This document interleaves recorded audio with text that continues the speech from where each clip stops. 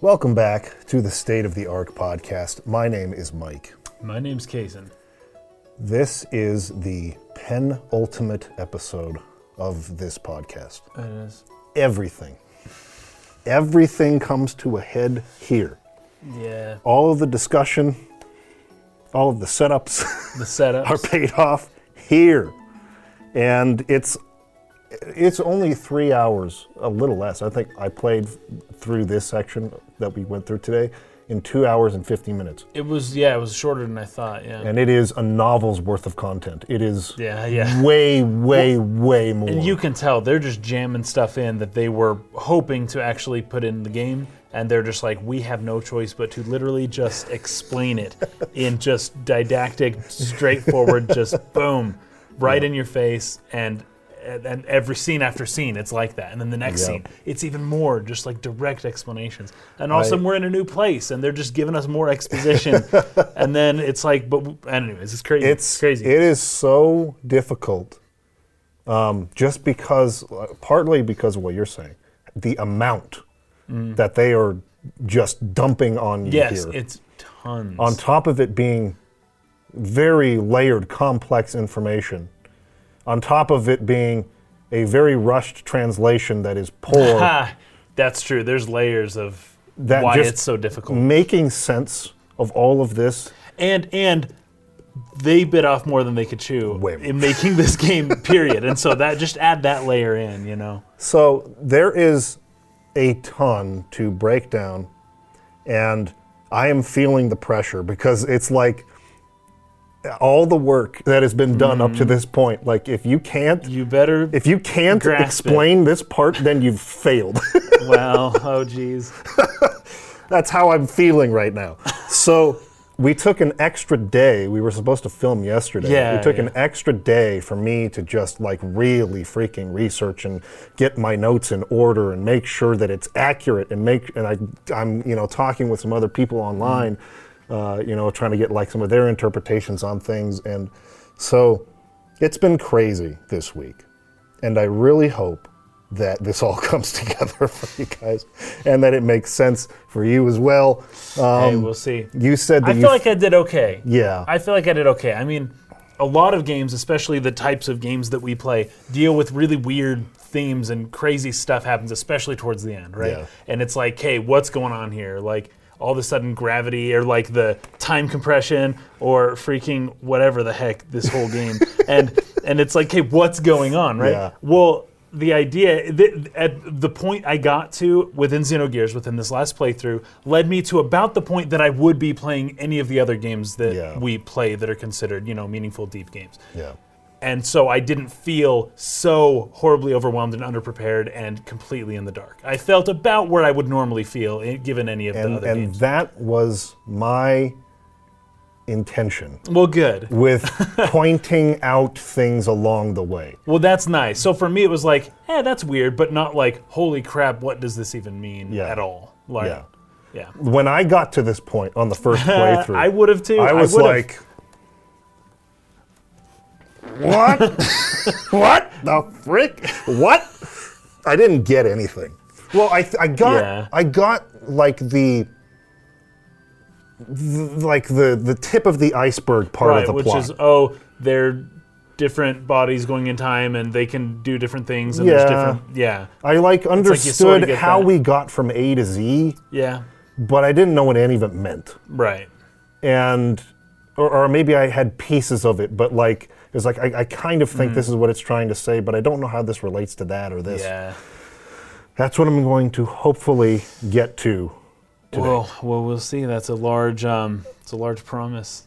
It's a lot of work to do this, so please support us on Patreon. Yes, please. All right, the first scene, we left off where you go to Raziel's tree and fight Graf. And then... And we went through that, right? We went through that whole thing. And because there's nowhere to save. Yeah, because you go right from there to Golgotha. It should be Golgotha, which is the crucifixion site.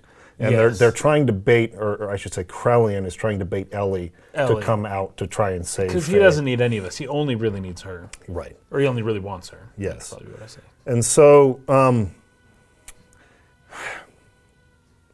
imagery here is a little weird. Okay. What did you feel about the gears and Choo Choo being crucified? So when I first saw it, I was like, "Oh, it's a crucifixion. That's hardcore." And then I was like, "Oh, they're crucifying us inside our gears." So we're just like sitting in a pilot cockpit. It's so silly. I mean, they've gone through some lengths to explain that gears can feel too, or gears have some type of sentience. Autonomy, Gears yeah. have something relevant to like they're a part of life as well in some weird way. Okay, but we don't care about the gears. We just care about the people inside the gears. Right. And so it's just like, okay, so they're sitting comfortably. Now, Choo Choo, that's uncomfortable. That's rough. It's just but it's weird. giant Choo Choo. It's Yeah. like big mega Choo Choo, Yeah. right? And so, anyways. All I know is it would have been a lot more impactful if the characters were actually hanging on those crosses. Oh, absolutely. Not their Absolutely. gears. And the gears they're sitting comfortable in the cockpit, so it's no big deal. Just wait, a week until they starve or can't get enough water. I don't know. And then they eventually die There's of a part that. of me that even wonders if they're in them, because I know that the You're imagery right, here is abstract. The abstract, and it because- shows them standing outside of their gears. Well, regardless, I would it looks say really dumb. if Krelian just killed them, that would have been overplaying his hand with the Gazelle Ministry for something that happens later, right? Oh, sure. And so, if Krelian just puts them all up and kills them all, Gazelle is going to be like, we needed some of those. Yeah. What are you doing? Yeah, You know? they need Rico and Billy and Sidon. Yeah, and those are the vessels, right? And Yeah. so he just, put up on the cross the people who were disposable, who the Gazelle had no interest in, or not no Yeah. interest, but no use for Need personally. for, yeah. So maybe that's it. They didn't So he still carry- needed to play towards the Gazelle. If the Gazelle were eliminated before this scene, I would think maybe he would have put more people up. Sure. Maybe. Yeah, there's the genetic factor, and this is going to be a huge part of what we talk about here in a minute. The genetic factor that allows those specific characters to be able to pair with anima relics. Ah, yes. That's the reason Gazelle was interested in those bodies. Right. Because yeah. they had the animus factor, the Yes. ability to pair with the anima, Yeah. which is a genetic thing. And the Gazelle felt like they were the only ones, or should be the only ones, Should be, yeah. to be able to pair with anima, which is why they weren't interested in the characters earlier on. They were going to just kill everyone in Kislev. Right. And then they realized, wait a minute, Like, wait, we can They we can take their bodies. anima factor Yeah. or animus factor. This changes things, right? And then they started to become more interested in them. But Mm-hmm. not in Maria or Choo Choo or Faye Choo Choo, of course or not Choo Choo. Emeralda after Krelian's done with her Yes. whole nanomachine stuff. Then, yeah, she's useless. The rest of them are now useless to them. Yeah. Okay. Which, by the way, well, whatever. She can just absorb her way out of it, right? I don't know how you Whatever. kill a It's- nanomachine colony. Yeah. Well, I mean, yeah, okay. Unless you inject a nanomachine colony with other nanomachines that are specifically designed to kill Kill those those nanomachines. nanomachines. Sure, yeah, that's possible. I'm glad they didn't explore that possibility, Yeah. because that would have complicated things even more. Okay, so that part of the imagery is weird, but the rest of the scene is actually really quite good.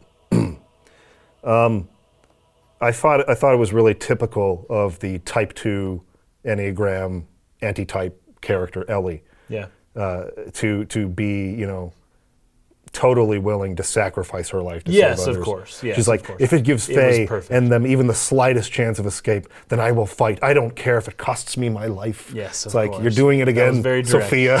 Yes. What are you doing? Didn't work last time either. But she can't. It's like a Yeah. genetic imperative. She has to do it. It's She part of can't her innate not. personality. Yeah. It's her Type 2 personality. I will say, though, the crucifixion scene would have probably been better if it wasn't just so abrupt. It was just, we were going impactful scene after impactful bam, scene bam, bam. without any transition. And it was just like, okay, now we're there. Boom, they're getting crucified. But it's like, we still haven't really recovered from what happened before I know. that. And so it's all just piling up. And it's because they didn't have enough time. There's no room to breathe in between these Yes. scenes. And so That's crazy. It's so dense. When I got to the end of this 2 hours, 50 minutes of playing the game, Yeah. I was kind of like yelling at my screen, like, I've had enough. Like, just stop Let me talking just, for like, a second. let me just- stop talking. Let me just fly around the map for a minute. Can I just walk around for a little while? no. Please. And then it's every half hour. There's a scheduled. Do you want to save or like? I know. You can't even go to a save. Well, sometimes you can, but often you can't. It's just you need to decide right then and there. Are you going to commit to another at least 40 minutes of this? It's a lot. Yeah, it's crazy. But in any case, Krelian, sends Rattan, which was a gear that that was Yeah. like observing us when we fought Emeralda earlier. Yeah, but he's one of those really heavily synced gears, the like- Project M gears. Right. Yeah. And Mugwort, his partner. Yes, of course. And they fight against Ellie. I thought it was a little strange that this wasn't actually turned into a real battle. Like it's just a cutscene of them fighting. It was. I'm guessing they just didn't have time to design it. I would hope But- so. I would hope so. It seemed like a really good place to have a battle in this immense amount of just Yeah. cutscene dialogue But stuff. when you do the abstract battle representation that RPGs do, but you don't let the character control it, Yeah. but it's not a cutscene, yeah. it's weird. Yeah. It's weird to watch, and you're just like watching the one after each other hit, knock on the Bam. ground. It's like Oh, taking no, turns darn it. And then a cutscene. but you're exactly, but you're not involved, and so that makes it really, It's funny. really strange. But there were a couple of things I liked about it. They have this camera move they'll do where they pan behind Ellie's gear. I did like the they're just dynamic camera. huge, and they're just like Yeah, they're bam, massive. bam, bam, bam, Yeah. and it makes her look so small and powerless, and they're just like railing on Yes, her. especially at the end there, because she like knocks him back, but then they get up, and she's like, Yeah. "How is this possible?" And it kind of goes back and forth. It's a very Dragon Ball-like sequence where you think this guy's toast and this guy's definitely more powerful, but then they find like more power. There's a secret. Yes. Oh, I did not reveal to you before, but I have an have- extra power. yeah, nanomachines or whatever it is that keeps them going, That and then revives them. Yeah. I don't know if they do. I know Well, that Miang later Miang does. Does yeah, but Anyways, then she finds some inner strength to Yes, like of continue. course. But anyway, she ends up beating well, him. that makes it a contest of wills, but that's Yeah. not necessarily how this one ends. It's very anime, is what I'm getting at. Yes, very But it much so. works. Very, It's very not much so. like it's a good scene. I feel overall. Yeah. But she's really, really injured by the end of this, and Krelian takes her away, and he leaves them She- alive. First, she does that crazy beam attack that just Right, kills him. kills him immediately, Yeah. and then she faints because that took like all of her energy or something.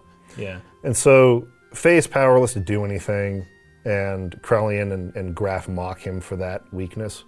Yes. But they leave him alive, and he's confused by that. He Yes. like even says like, "I don't know why they left us alive. Yeah. We had to find out why they would do that, so we continued pursuing them." Which is what they wanted, of course. Yes, which is exactly what they wanted. And this is kind of the whole thing with like Miang and Krelian. They're basically just manipulating our party the whole time Yes, the to whole like time. bring everything together for this resurrection of And God. you could say this is a little nonsensical, or it shouldn't work this way, but in a strange way, it actually it makes sense for me a little bit, understanding what we learned a little bit later about how Miang has been around for an incredibly long period of time, and she's been kind of making sure that this happens the way that it happens. So after 10,000 years, it's like it's not just one normal person's lifetime who just played their chess pieces so perfectly and they Yeah. understand the other people so perfectly that they do exactly what they want.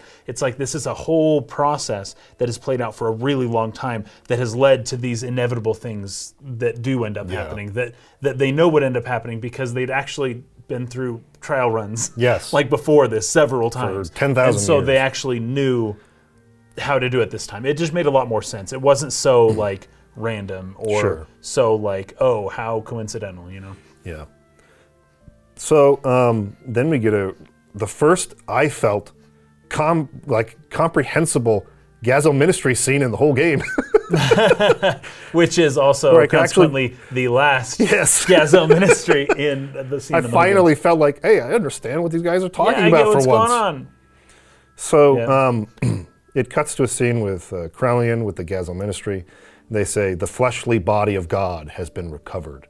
The anima and animus have all been obtained. All that is left to do is for us to change into the animus and become one with the mother persona. And Krelian says, that's incorrect. Yes. And then he starts unplugging them. And they immediately are like, what? What are you doing? How could you do this? But here's the weird thing.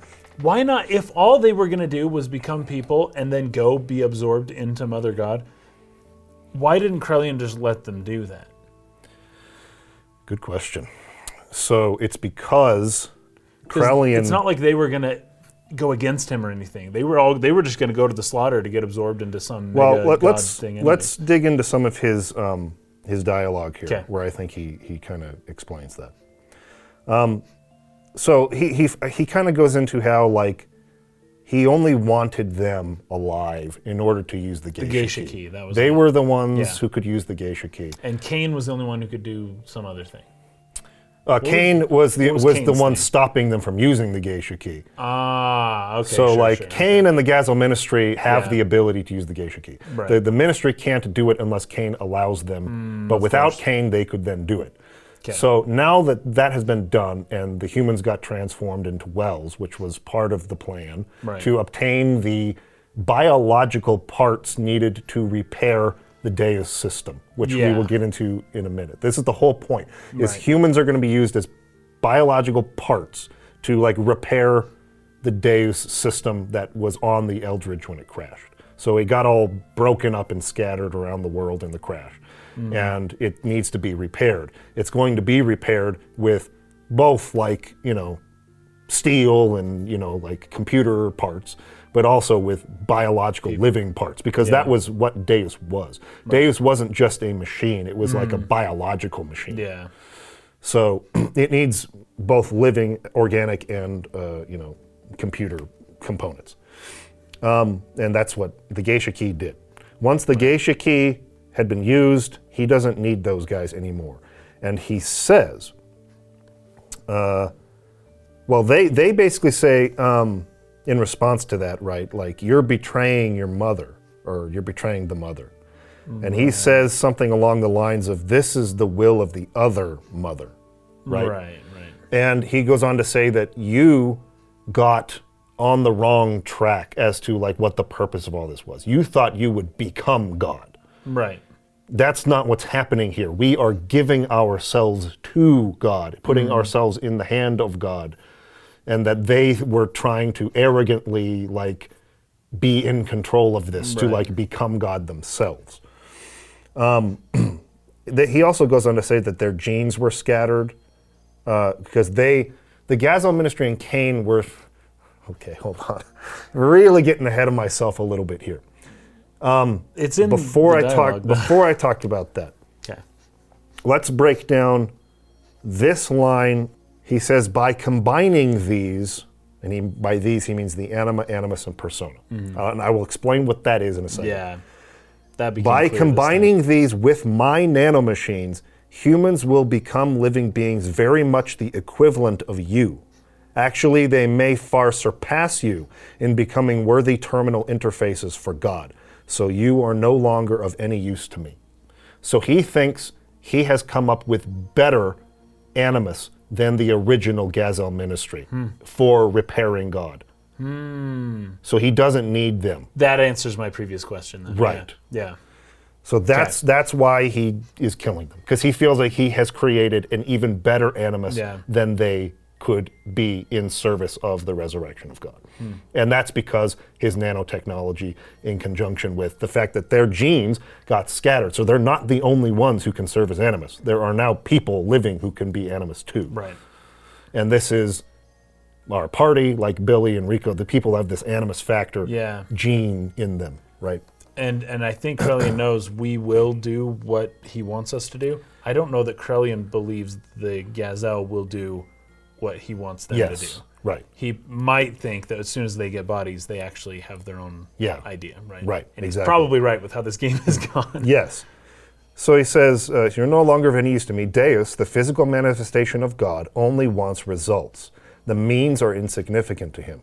So this is my ARC plan, my Project Noah. Now, Project Noah was actually the original, what do you call it?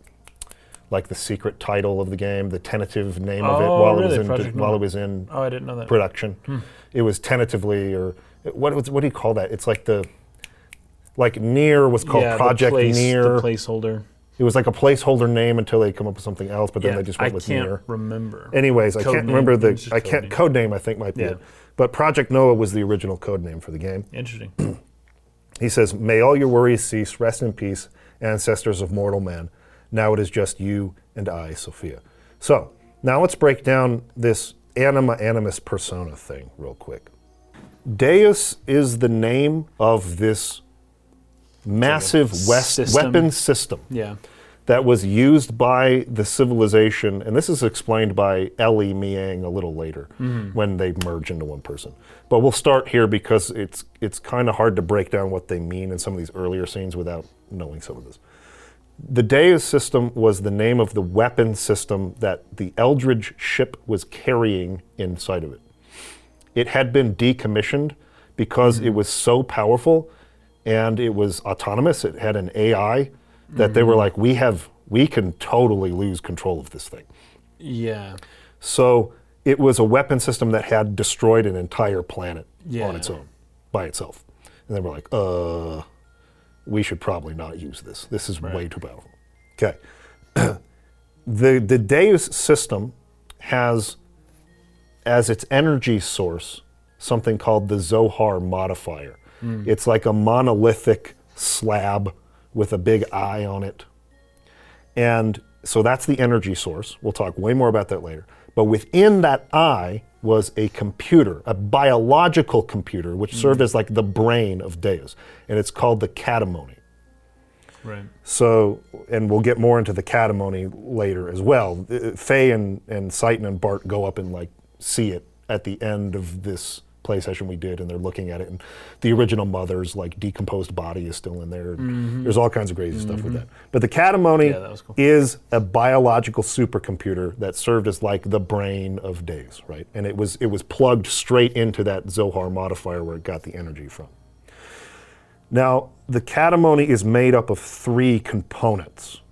So, they're living components. These are the biological portions of this supercomputer. The anima, the animus, and the persona. Hi, everybody. I'm recording this after the podcast to just simplify this section of explaining what the persona, anima, and animus are. Got a little bit too much into the weeds. I think I did, let's just say I complicated it more than I should have. Here's a really great explanation on the wiki. The biological portion of Catamony's interior is sectioned into 3 parts, the persona, anima, and animus. All 3 of these are needed for Deus to be able to use Catamony to use the Zohar's power. So, very simply, these 3 portions, the persona, anima, animus, are the biological pieces of the Catamony's computer, right? The anima refers to the anima relics, which were scattered across the world from the Eldridge crash. So, we know what those are. They power our Omni Gears when paired, right? The animus was used by the Mother of Humanity to create the first humans, the first being the 12 members of the Gazelle Ministry, who were charged with looking for the anima relics, as well as Cain, who was charged as their leader. They would go on to mass-produce more humans using Catamony. So the animus portion of the Catamony was used for the creation of human beings.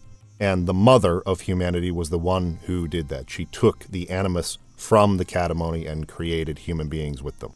The persona is tied into the creation of the original Elheim, and is why, on the day of resurrection, Ellie is fated to awaken as the last incarnation of Mia and merge with Deus.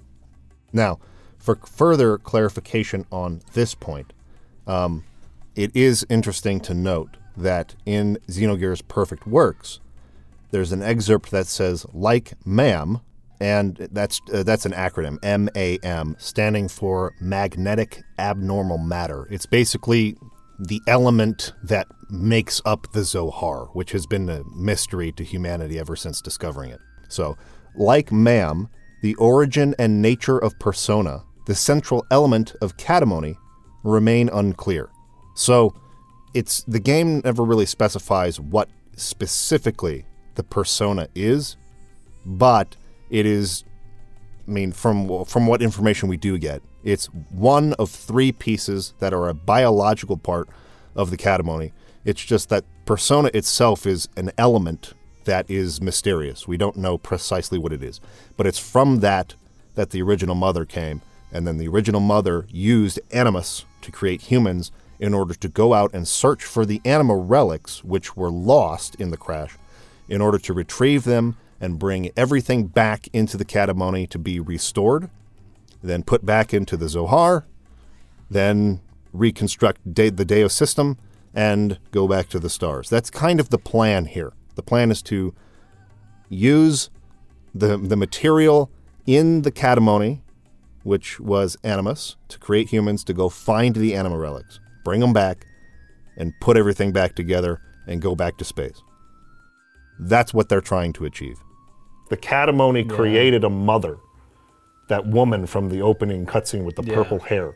It like constructed a person with like life. It's like artificial life, but it's also organic. It's indistinguishable from a human being because it is organic material. It's It's living organic material. And the anima and the animus and the persona are all the parts in this Catamony that give it this ability to do this. Does that make sense? That does, actually. It actually sounds quite a bit like, what'd you call it? Like a path of least resistance. Like something crashes and it, like what the Ian Malcolm explanation of life will find a way. Yes. Like God, everything is just hopeless. The pieces have fallen. It's completely crashed. But it's like there is a way, and all I have is time. Yes. And so let's just get this process started, and eventually it'll all come back to me. Yes. And we can just keep going. And the 10,000 years will be a blip Yes. in the existence of an infinite being, right? Yes. Yes.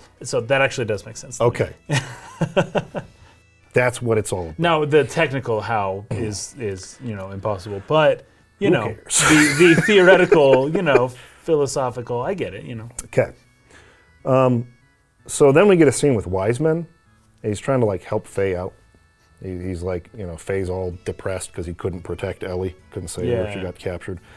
And he basically goes through a little speech where he's like, the reason why you couldn't defeat Graf is because you're not in the right place emotionally. Like Graf really draws his strength from his hatred and his deep. Yeah. It's a very Star Wars emotions. thing. Yes, very Darth much so. Vader's power comes from his hate and anger and all that. And he needs to use his. There's actually a lot of parallels with Graf and Darth Vader and Star Wars there. We'll get into more of that in a minute because he's Faye's father. He's our father. Anyways, but he's basically saying Ellie was able to do what she did because of her deep love and like all these emotions. Yeah. She's able to harness like the power of her feelings and emotions, and that gives her the strength to do what she did. You are not doing that. You need to harness the power and the strength of your emotions, which is something that Faye has not been willing to do because that draws id out. Because id shows up, yeah. It's tiring for him. Control right? his emotions. When he gets emotional, he gets tired and he gets exhausted. He retreats, and id then takes advantage of that. Right. So he needs to more or less get control of this because he needs his emotions and his feelings to give him like the strength to do what he needs to do. But he also needs to not let Faye or let id take over by doing that. He needs to become one whole person. Right. This is more or less what Wiseman is hinting at in the scene.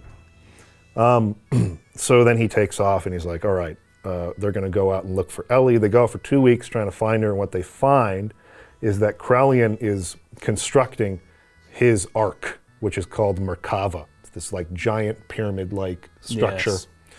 Now, Merkava is a bad transliteration for Merkaba, which is Hebrew for the chariot of God, like the throne of God on the chariot. Nice. That's what that means. So the Merkava is the chariot of God that's going to go back up to the stars. The Dea system is contained inside of it. Yeah. He's reconstructing God inside of the Merkava, and he's going to take off back into the stars with it. That's what that is all about. I think what he says in this little narration here is, using the data obtained from Raziel and his own nanomachine technology, Krelian had begun the construction of God's Ark, Merkava. Its completion was imminent. To prevent its activation and to rescue Ellie, we headed to Merkava. Now, I don't believe that he built that entire thing I don't in 2 either. weeks. I figured that he found it. Yes. I think Right? I think this is confirmed by some of the scenes from 500 years ago when Sophia sacrifices herself and kamikazes into that structure. Oh, yeah. I believe that was the Merkava was of it? that time, which was damaged So he just needed by to fix it her self-sacrifice. Yeah. I think he just kind of it reemerged and he sort of like finished its construction. Yeah, well, it had to have reemerged previous to the past 2. Yeah, or maybe Weeks. some of the excavations that were being done. Well, there was a found it room or there something. that sure looked a lot like the Ramses test tube experiments room. Yeah, And the room where Karen. that's true. So he with was Faye. probably in Merkava Yeah. at that time. So it was Yeah. just, it wasn't, I guess, functional, but it was that same area. So it's been around. He's known about it for a while. He's used Yeah. it. He's probably been trying to fix it up, Yeah, but he only really made a breakthrough recently. working on it over Yeah. the 500 years. Now Yeah. its construction is imminent. Its completion is imminent, right? Yep. So you meet the Element girls outside of Merkava. They're there to try to help Ramses, who's Yes. totally lost it. Yeah. We're there to I help liked Ellie. this scene. This was nice. Yeah, we're there to help Ellie. They're like, don't get the wrong idea. Like, we're not going to help you, but it's like, but our goals are we have the same enemy, which is Yeah. Crowley and Miang. Yes. We both hate them because they have the person we care about. Yeah. So let's have a truce and not fight each other while we go in and try to help the people we care about. Right. That's Yep. kind of what happens there. And Faye kind of does his like, look, if it gets too intense, just run away. Like, don't try to like, Yeah. we'll take care of it. And she's like offended by that. Like, wow, we'll show you. We'll make you Yes. eat those words. Yeah. We're capable. Like, screw you. Yeah. Right. So you all go in, and But everyone goes in kind of like in different. different places, ways. yeah. Yeah. You're kind of descending here through a giant symbol of the angel statues. Yes, and it kinda almost falling looks like a down. hologram. It looks Yeah, like a it's digital like symbol, transparency. but it's missing something. Uh, I took this note here. It's What did- missing the fire. It's missing the Oh, light. the fire in the between center. the two. But as we descend in between them, we are the fire. that the igniting The force, energy. the energy between the two that makes it possible, right? Yeah. That would be us. That represents that, and that's why that shot's so long. Because I was like, why in the world is this shot so long? They're trying to tell me something, Yeah. and I believe that was it. As we pass right in between them. Yeah, I was like artistically, I feel like I understand the use of the symbol here, Yeah. and just the symbol's like recurrence in the game generally. I think it's Sure. an important symbol. Yeah. I from like a practical standpoint, I have a little bit of confusion if Krellian is constructing this Merkaba, why he would put that symbol in the ship, because I feel like he lost his faith in the Yes. Nissan religion Yes. when Sophia died. Yeah. And we'll get into that in a minute because there's a big cutscene about that. And he feels like he needs to do what he needs to do He needs without to- Sophia. he, like, needs loses- to carry on alone. Yeah, right? he loses his faith in that God. Yeah. And he goes out to make his own God. And so By I himself. just wondered why that symbol would appear in the Merkava, Yeah. which Krellian is constructing. I wonder what his purpose was in doing that. I would Just from a only, practical I would standpoint. only say that the fire being gone is important. Sure. Because the fire represented some type of divine intervention Yeah. of sorts that enabled the two. Because they're not touching; they're almost touching. It's like the Michelangelo Sistine Chapel thing. They're almost touching, but not quite. And that energy in between them is what enables them to truly come together and become more, right? And Ramses has this image of them almost touching without that in between, and that he believes that God is unnecessary for humans to come together to achieve whatever they need to do. That would be my interpretation of that. Okay. Just right there. Just off Yeah, and the- I think artistically that's like I did think about that. a fine reason to like include the symbol. It's just from like a more of like the logical, psychology. practical. I wonder why Krellian would include that symbol in the ship, Because unless he's not he's too maintaining. attached to any other person. He's Right? trying to maintain some remnant of Sophia or something like as Yeah. as a motivator for him to, because he does want Sophia to guide him. He says that at the end of the scene where he loses all his Yeah. faith. Sophia, guide me as I go on this new path to like create God. Right. That's Maybe true. it has something to do with that, but anyways, And I don't know why he would do that. when things happen towards the end of this, he is more or less beholden to this woman now. Yeah, This Miang type that shows up. right. So anyways, you keep going in and you fight Ramses here. And he starts to explain a lot more about his background. You see a scene where he's in like a nano reactor tube, as like an embryonic life form. And I think it's really interesting that each time they've shown this, it doesn't look anything like a human. Like in the embryo form, Yeah, that's Ramses looks nothing like a human fetus or something like that, right? It looks like something totally weird, which I think is interesting because I think Krelian says he's not even human at some point here in a minute. Like as they're like talking down to him and trying to incite him to kill Miang, like I think he says something about you're not even human or something like that. So maybe that's like a way of like representing his lack of like true humanity or something. But in the scene you have Krelian and Miang looking into this nanoreactor tube thing, and Krelian kind of describing how this was meant to be an artificial contact. But then this woman in blue, who we did see a little bit earlier last time Ramses was talking about his background, right? Comes walking in. And Krelian says, this time your body is young. And Miang, who is taking control of this woman, Karen, says the previous one got too old. I'm not quite sure. There's one detail I'm a little hazy about, which is like Miang later, when she gets cut down by Ramses, says it's in my nature that I can't kill myself. So I wonder if I thought that was the nanomachine thing. Because, well, no, you might be let me right. bring up the actual line. So she can't kill herself, but she also can't just, her spirit can't just hop. She has to actually die. Yeah, she says, good, this is how I wanted it, Car. I am fated so as not to be able to kill myself. So her previous body just died of old age. Yeah, that's what I'm thinking. Just got like 90 years old. Is like, she just had to stay in that body until it died. All the way. And then she could take a new body? Interesting. Anyways. Interesting. I'm not sure what the rules are around that. I don't know if it's she physically can't kill herself, but that, like you mentioned, the protocol of the goddess that's in her is like, you can't do this. You can't. Yeah. Don't do it. It's like part of the program. The programming, yeah. You can't kill yourself. We'll get into that more in a second, too. Like the difference between Miang and Ellie, right? But anyways, I think what this is signifying is that she has to stay in a body until it dies before she can jump into a new one. And I believe that Ellie, when she merges with Miang later, says something about it being like there's like a probability element to that. So maybe she doesn't even like necessarily choose specifically who she's going to be next. It's just she's going to awake in someone. Somebody. Any woman, but someone. Because all the women have the potential for her to awaken in them, right? Yes. So all women. And I do wonder how it chooses. It's got to be something along the lines of who has a greater resonance towards it or something like that. Yeah, I don't know. Because she goes right into Ellie. Yeah. And it's like it's not like she went to some other random person. It was clear that Ellie is the prime person to go to.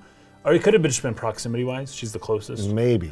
Or maybe there's something in terms of like the fate of all of this, right? To where when the time is right, they need to be put back into one again.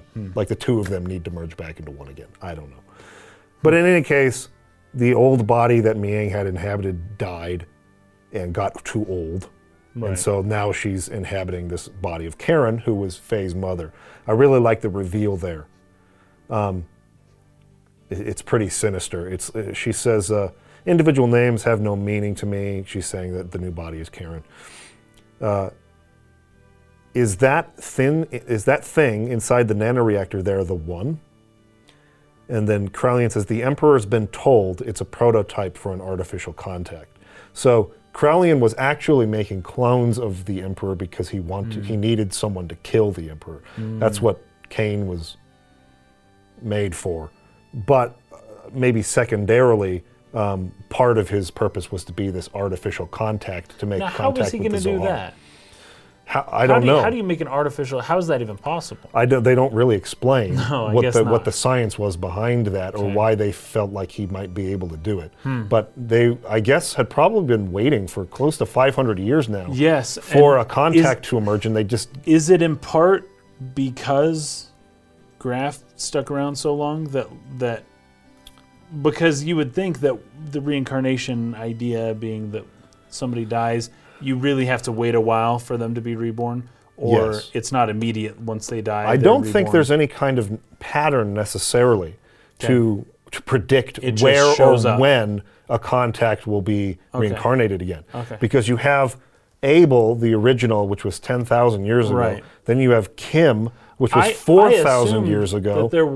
that they had kids and passed down the contact gene. In every generation. I assumed that. Now, And I that these don't- are just the stories we're focusing on, and the other ones didn't do anything. I don't think that's the case. I may be wrong, but I don't think that's the case. I think that the contact is only reincarnated in Abel, from Abel to Kim to Lacan to Faye. Okay. So just the 3 reincarnations. Just looking at that, you could say that it's getting more frequent, right? Because it was Yeah, 6,000 from 6,000, Abel to Kim, and then but then 3,500, and then just and then 500. 500. And so I get it. It came down to this. If it didn't work for Faye, I don't know that it ever would have happened. But you could assume that it would have only been 20 years for the next contact. You know? The other element to this is that the time of the gospel is really close. Yeah. And they're it's like starting to, they need maybe we won't get a contact in time. Well, right. And so they're desperate. So they're So like, they're maybe trying to we make can an one. artificial contact. Yeah. I also think that nature would be sensing the time of the gospel is getting near, because does time of the gospel have anything to do with this general protocol and Deus and all of that? So, Or is it artificially by Cain saying, hey? No. This is like a biological time limit. Okay. So if the contact is starting to be born more and more frequently, that would posit the idea that the powers that be also feel that time is getting closer, right? yeah. Like everything's We're compressing. getting down to the wire. We're starting to, okay, now it's limit 500. Let's get another one going. Let's do this. Yeah. Not sure what the rules are around that, but I believe, it was like they had no idea when the next contact would be Right. born, and so they were trying to create an artificial contact.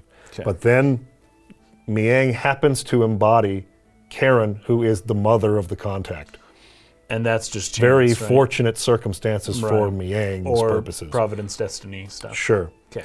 So Corellian says the Emperor's been told it's a prototype for an artificial contact. Miang says it's moving. Can it hear us? This is really interesting to me. She wants to make sure first that the thing is understanding what they're saying. This is the cruelty of Miang. And Corellian says, yes, it already has a will of its own. And then she says, then I have a better way. Let's dispose of it. We don't need this. We have my child. My child will be 4 this year. I checked it out. There's no mistake. It's a contact. She didn't come out with this information until she knew. confirmed that the embryo could hear that they were going to discard it in place of a real contact. Right. Then she decided to say it, which I thought was especially cruel. I mean, could that have something to do with this plan she's putting into place? Like, hey, I'm going to get close to this guy later on. Possibly, yes. And he will hate my guts and he will kill me, and that's what I want. Yes. Right? I mean, All part of a plan. Yeah. Like all looking forward. How Right. can I manipulate this? How can I use this yes. to my advantage Use his later? hate, so make him full of resentment. Make him, Yeah. so she forced that on him. That's Yes. crazy, knowingly. That's She wild. and that's what I thought was so interesting is that she checked first to make Yeah. sure, and then went through all of this. And then Corellian says, "What's the name of your child?" She says, "My child's name is Faye," and that's like the big reveal. Like, oh my gosh, Faye's mother was Miang all the time. Yeah. So you know what this means? Corellian says a corresponding antitype is, and she says, yes, probably already born somewhere. So seemingly, when the contactors are born, Oh, the that's antitype it. is also born. That's it. Okay.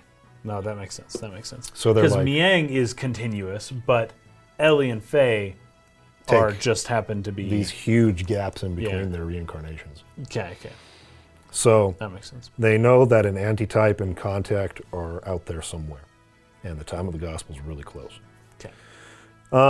So we see all of that in like the flashback for Ramses there.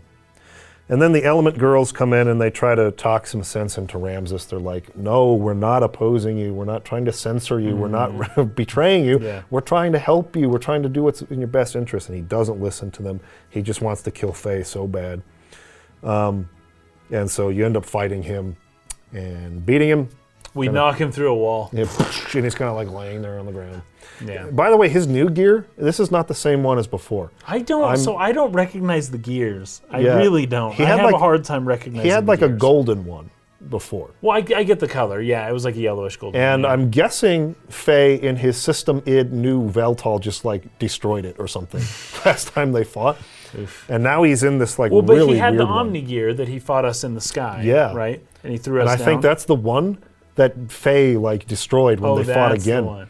Oh, okay. Mm. Because he beat Faye up. And Yes, you and go then down in the to forest Melchior, we killed him again. And then That and makes then sense. Melchior enhanced the Veltal with the system id and then mode, we quickly- and then we beat him up then.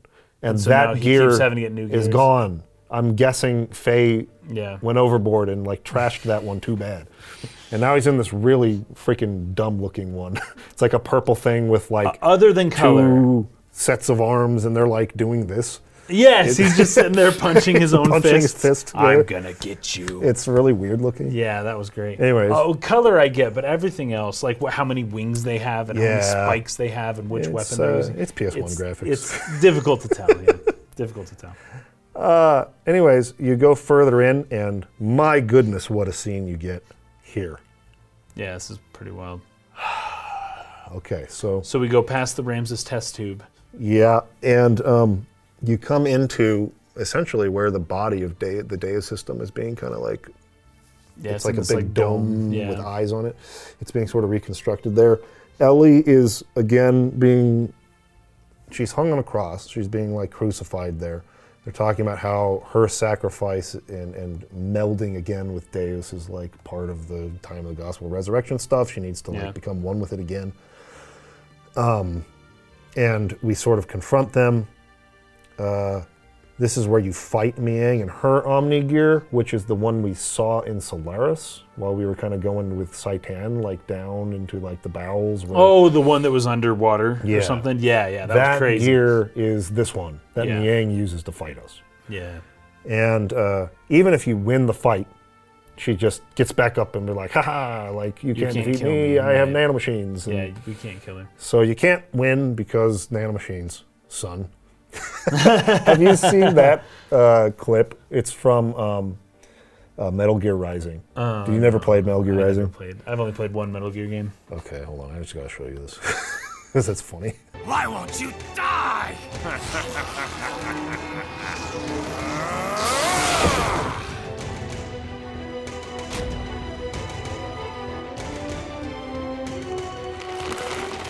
Nanomachine, son.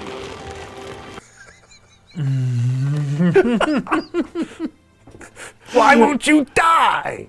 Nanomachine, son. That's great. It's awesome.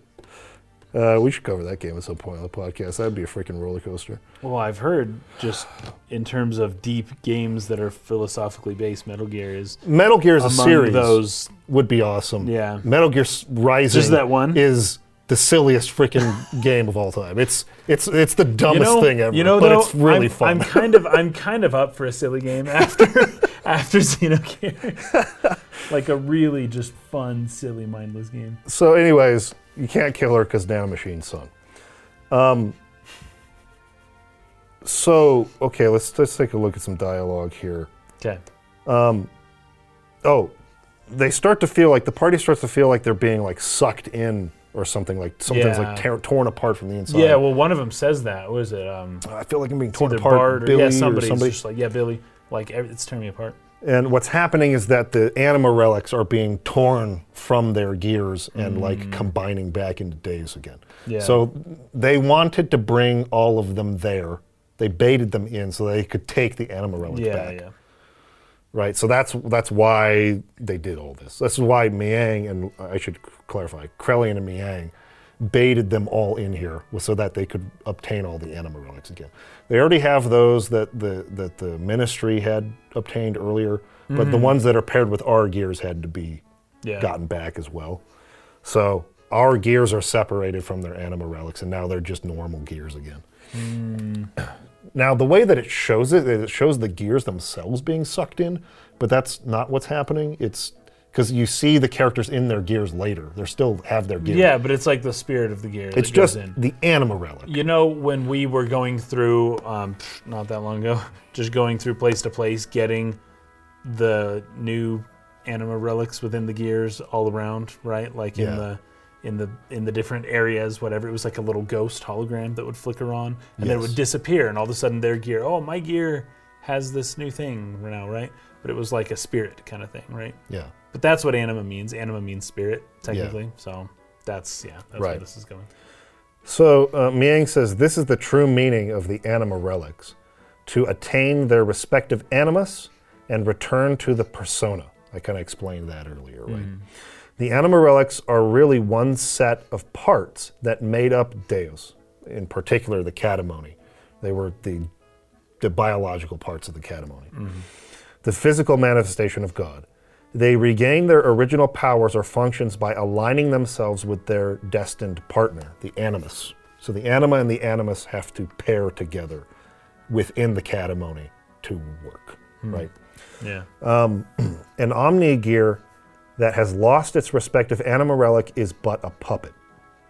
And then Krelian says, and this girl too was destined to become one with God. You see, Elheim is really one of the parts of God as well. Put simply, you served to help bring all the parts of God together here for me. You're a bunch of stupid fools, It's as if you're all clowns. Yeah, so considering that the catamony created the original mother, who is both Ellie and Miang, which we'll explain in a second, they also need to go recombine with the persona, and the persona with the anima and animus to complete the catamony, which then goes back in the Zohar, which then goes back in the Deus. Hopefully that makes sense at this point. I think I've explained it 3 times. Gotcha. Hopefully that sticks now. Miang then confirms that she and the Gazel Ministry basically fabricated the legends of man's origins, Right. and how the universe was created, and that story that was passed down. But that was just a legend. Just a legend. They made it up Yeah. to control people. Ramses then comes in, and he's like, what's my purpose? He's kind of almost like giving up on life at this point. He's just like forlorn and just like, please tell me I have a reason to exist. Yeah. Begging her, Miang. And she just continues to antagonize him. I think I'm right about that. She's trying to get him to kill her. Yes. Yeah. Yes. Now, this is the whole time. The only thing about this that I think was that.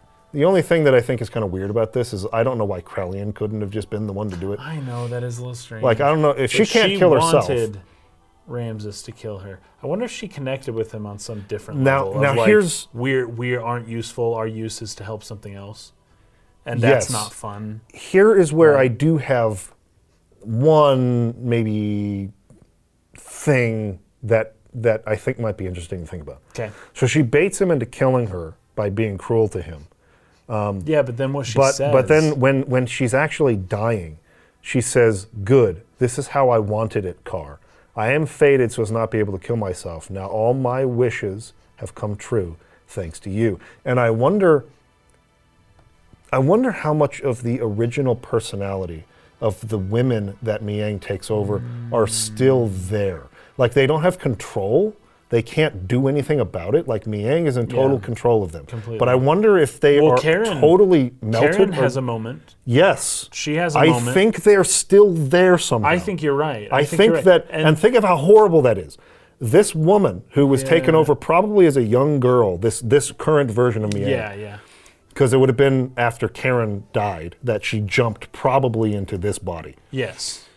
And in somewhere in Solaris as a second-class citizen or something like that, and went up through the ranks of Gebler and whatever. Yes. This girl probably had to be witness to all the horrific stuff that she was being made to do by some being inside of her she had no control over. That's probably true. And had a relationship with Kar and saw all the manipulation of this man that I don't know how she felt, but this person might have felt about him, but she's probably witnessing all of this. Yeah. That's my theory. I think that these women are still That makes conscious. sense. That They're makes still sense. there. They're still witnessing it. They just have no control of what's That's happening. crazy. And what a horrible, horrible like fate, Yeah. right? To like have literally no control of anything and just have to watch all of this happen.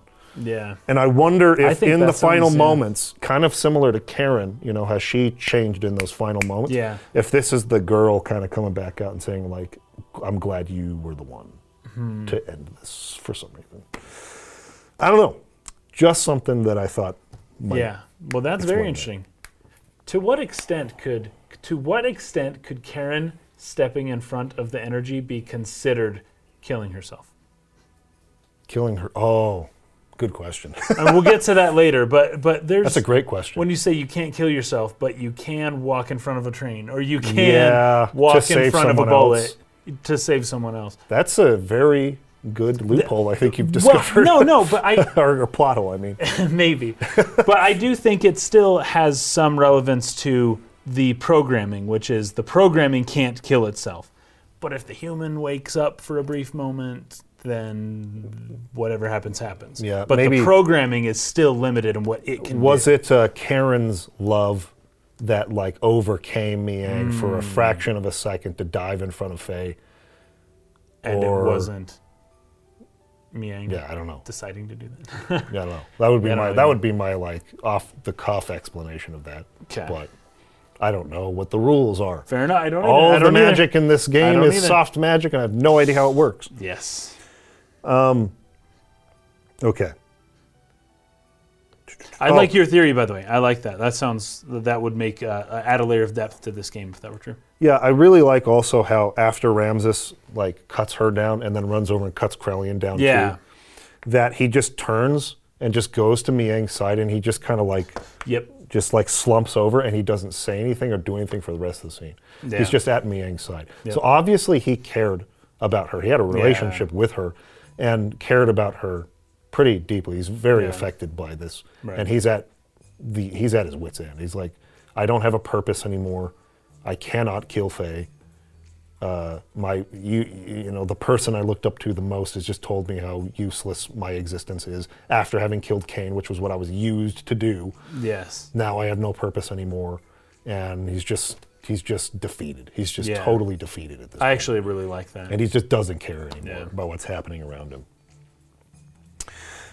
So then Faye goes up to try to get Ellie down from the cross.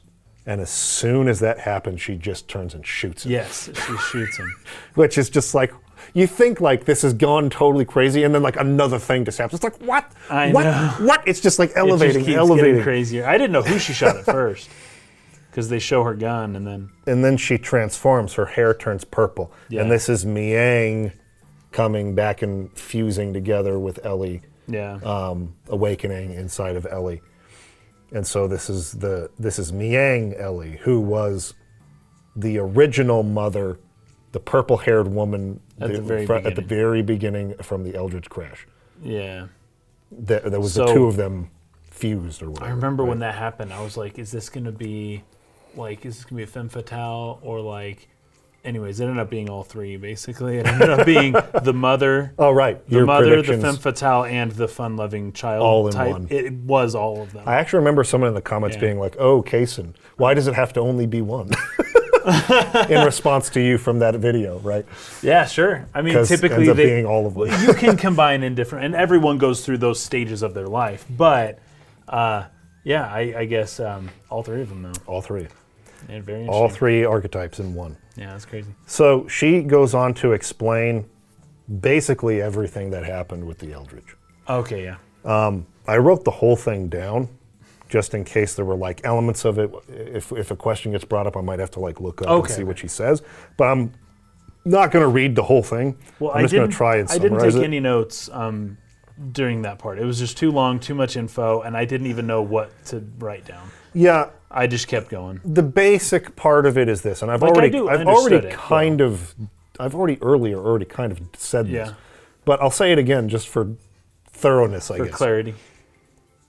The humans of the intro movie sequence are the far descendants of us, so like way in our future, Right. when we're colonizing the freaking galaxy, right?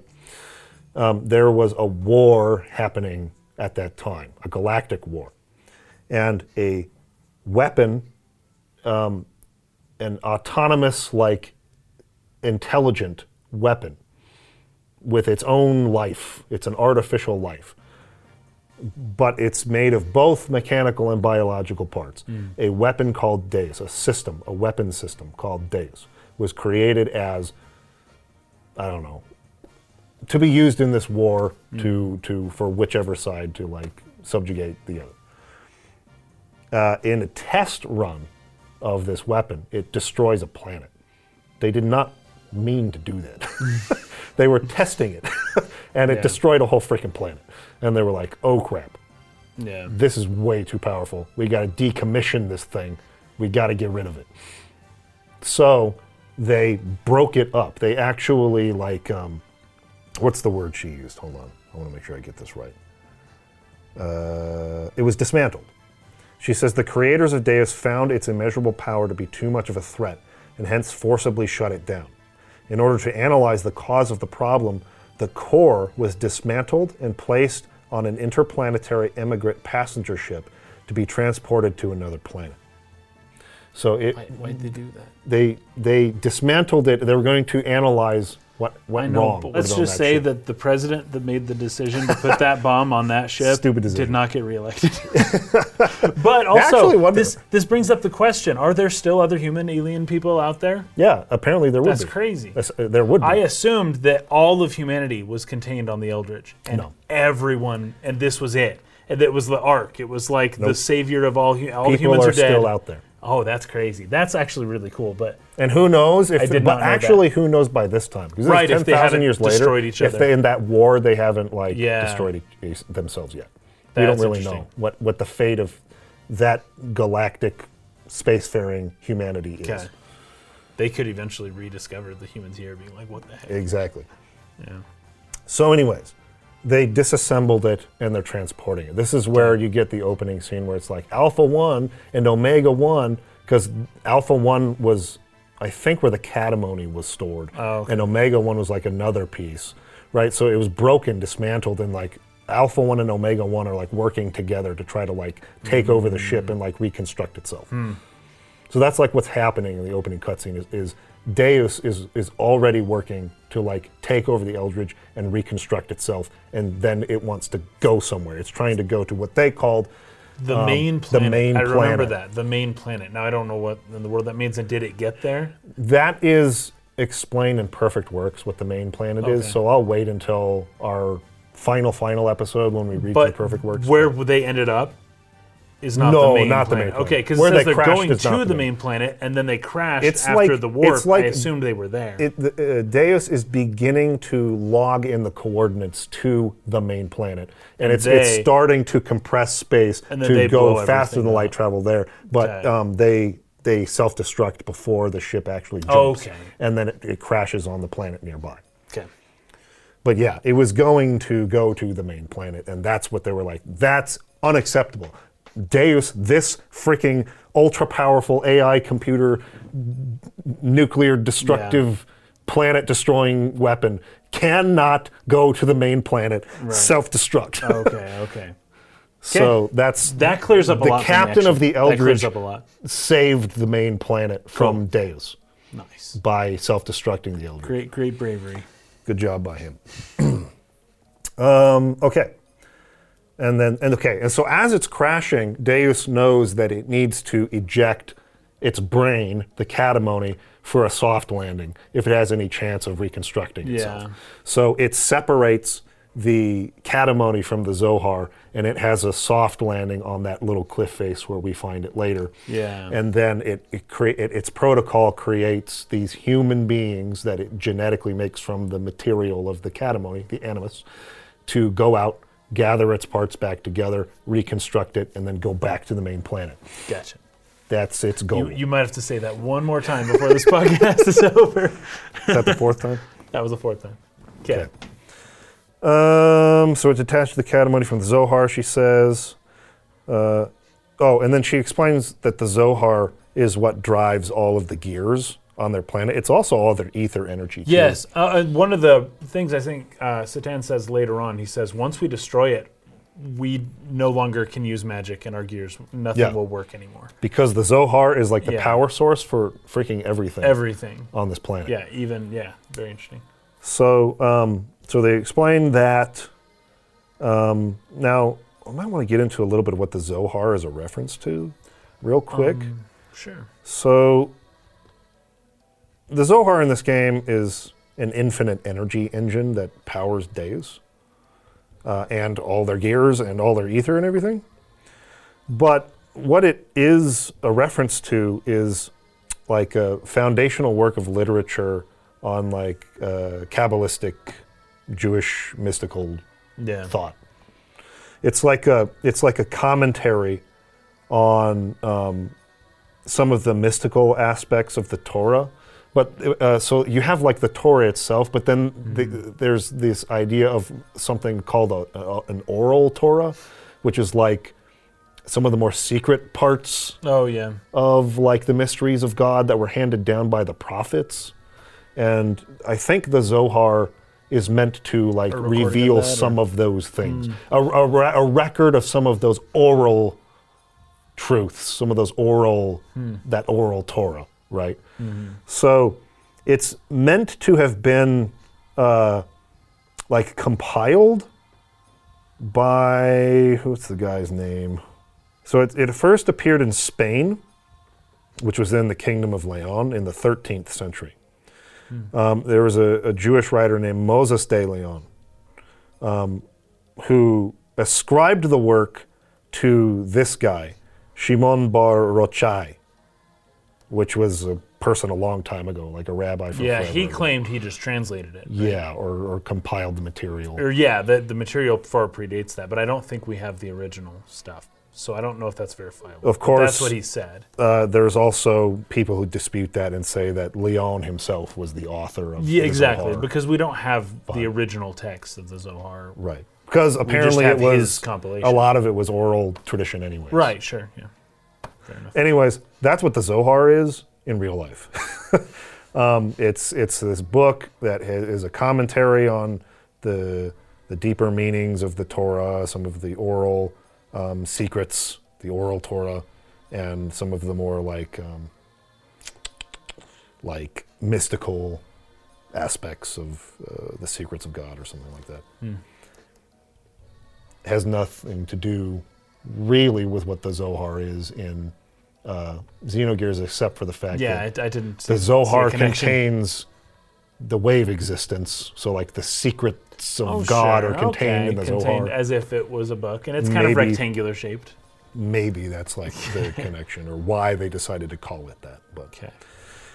okay, what is else? What else does she go on to explain? This part really tripped me up. This took me a while, and talking to Pat Holloman a little bit, who's going to be on our podcast on the final episode, Oh, cool. to like get a sense of this, because I feel this is really, really badly explained here by Ellie Miang. Oh, yeah. She says, I'll just kind of go back a little bit. It wasn't just to restore its old body, because I think Satan says something like, all the people in the world were created solely to resurrect Deus. So she's explaining how all the humans are meant to be used as biological pieces to repair Deus. Right. So like, they're all being gathered together, and their genetic material is going to be like combined back to fix this Deus system and go back to the stars again.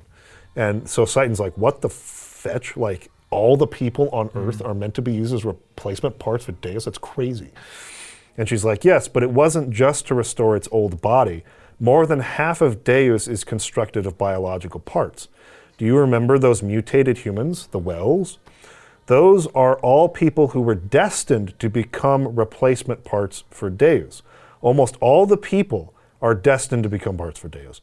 But you people gathered here are different. You could say you escaped that destiny by existing through multiple generations. I was really confused by this because I knew only Faye and Ellie were reincarnating. But this And is Miang, everybody. technically. But she's saying you escaped that destiny. I thought she was that's talking to factor, the whole party. The animus factor, right? Yes. So this is more or less what I think is happening here. When they use the geisha key, All of the humans on the planet were except supposed for us. to become wells. Oh, okay. Right. But there was actually a portion of people that didn't transform at all. Yeah. And in particular, haves. us, the haves, Yeah. versus the have-nots. And there was like a sliding scale. Some people like sort of transformed, but not all the way. What was supposed to happen was every freaking person was supposed to become a well. Only the people with the animus factor, which was meant to be Cain and the Gazel ministry, Right. were not supposed to transform. However, as Krellian was explaining earlier, part of their genes got scattered. Oh, so a lot of people have. So a lot of people have this animus factor, and it was because of that that they didn't transform. I believe is what she's saying. That when she's saying you escaped that destiny, I think it's a more general you, as in like you, the people who didn't transform into wells. All of you, all of mankind that did not, survived through the generations, meaning your genes. Despite all of the Right. genetic engineering that Krellian and Miang did, they could not prevent because of the wave existence and what it gave to Ellie. Some of the genetic factor that has that animus factor in it, right, got spread into this current generation of humans. So what she's saying here is that there aren't enough biological parts due to this for Deus to resurrect itself because so many people did Yes. not transform into wells. Yeah, there's not enough. There's not enough parts because of it. Yes, I do So remember that. Krellian had to make up for that. She says Krellian compensated for what was lacking with his nanomachines. Okay. That does make sense to me. Yes. That does, the way you explained it. Yes. The way they say it makes no sense at all. No. Because it was like two sentences. They have such complex. Like it was difficult enough for them to just convey this just in normal parlance, but they Yes. had to put it into like 3 sentences and then move on so that kids wouldn't get bored. And so it's like this is how they summed it up. And okay, fair enough. If you're going to do it that quick, I don't know that it's possible. I also don't know that it should be done if it needs to be done that quick. Yeah. But it's just the time constraint that just like forced them into this corner where they only have 3 sentences to explain this crazy concept.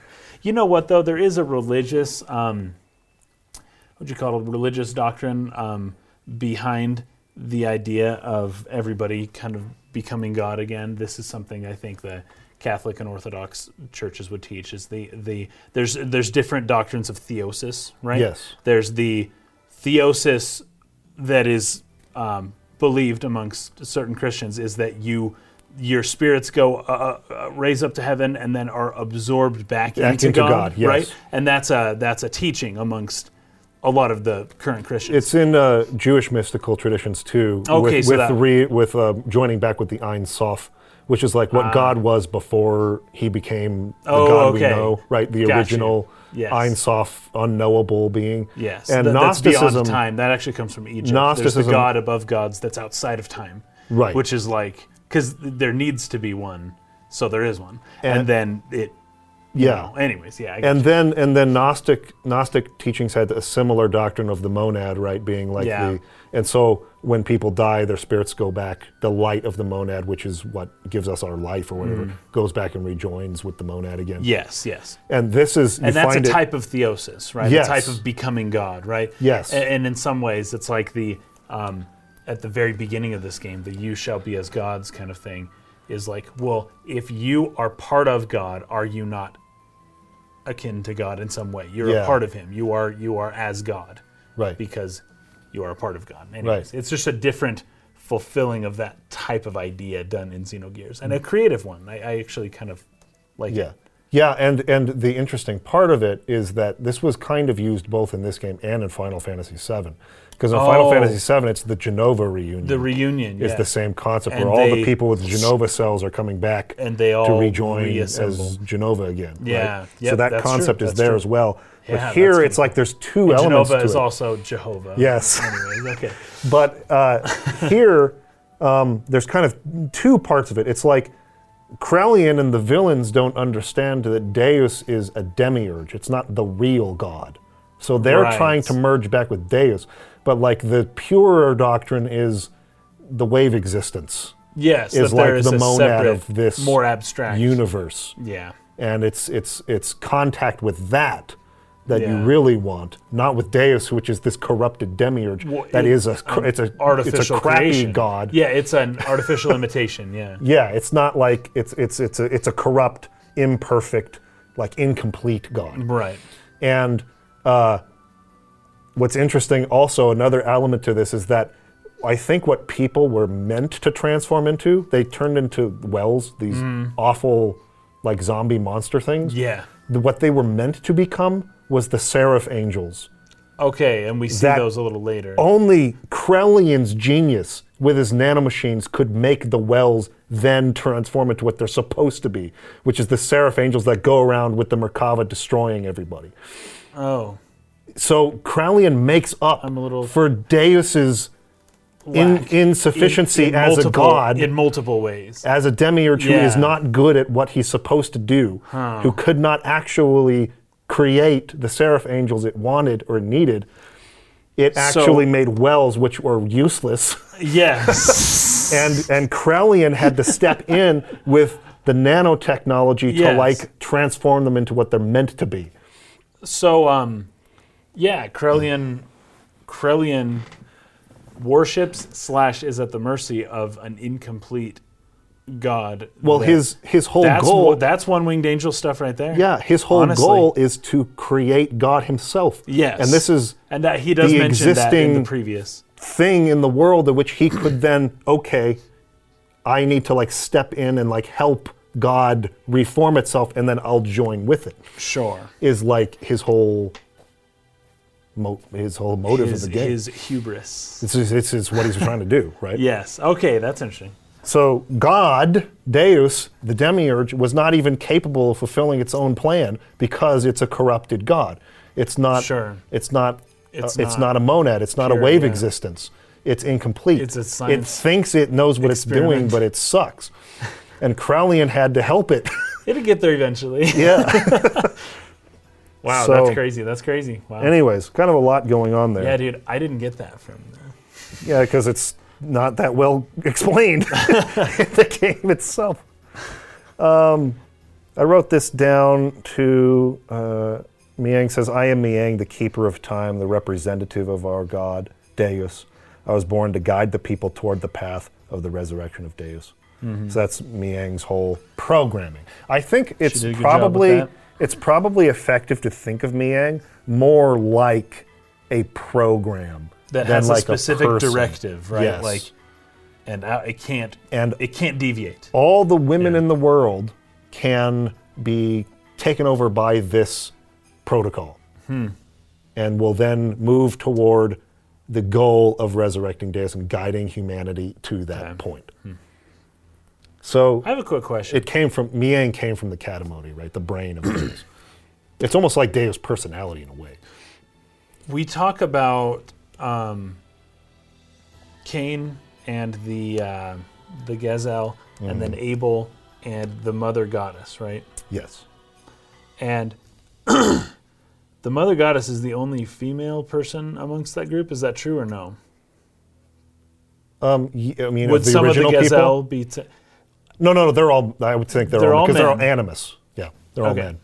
And as far as the descendants of all humanity, I actually had assumed that it was Abel was the father of all of humanity and not the gazelle, because Oh. Abel paired with the mother and they procreated and had kids. That is what I got from it. So no, but this actually Okay. brings up. Well, then did all of the gazelle? Was this just a polygynous kind of? It does say Relationship. that. I think it does directly mention that that the gazelle procreated, but I don't know if they procreated with the mother. I don't think that's the Were case. there other things that were magically created using the Morpho thing? Because So there would I have to forgot. be. I forgot to explain what catamony is a reference to. oh, So catamony, the etymology of catamony, right? So it's a misspelling. It shouldn't be with a Y. It should be with an I on the end. okay. It's a reference to Ha-Adam Ha-Katamoni, the first human, Oh yeah, with 'cause Katamoni Adam- meaning primordial, right?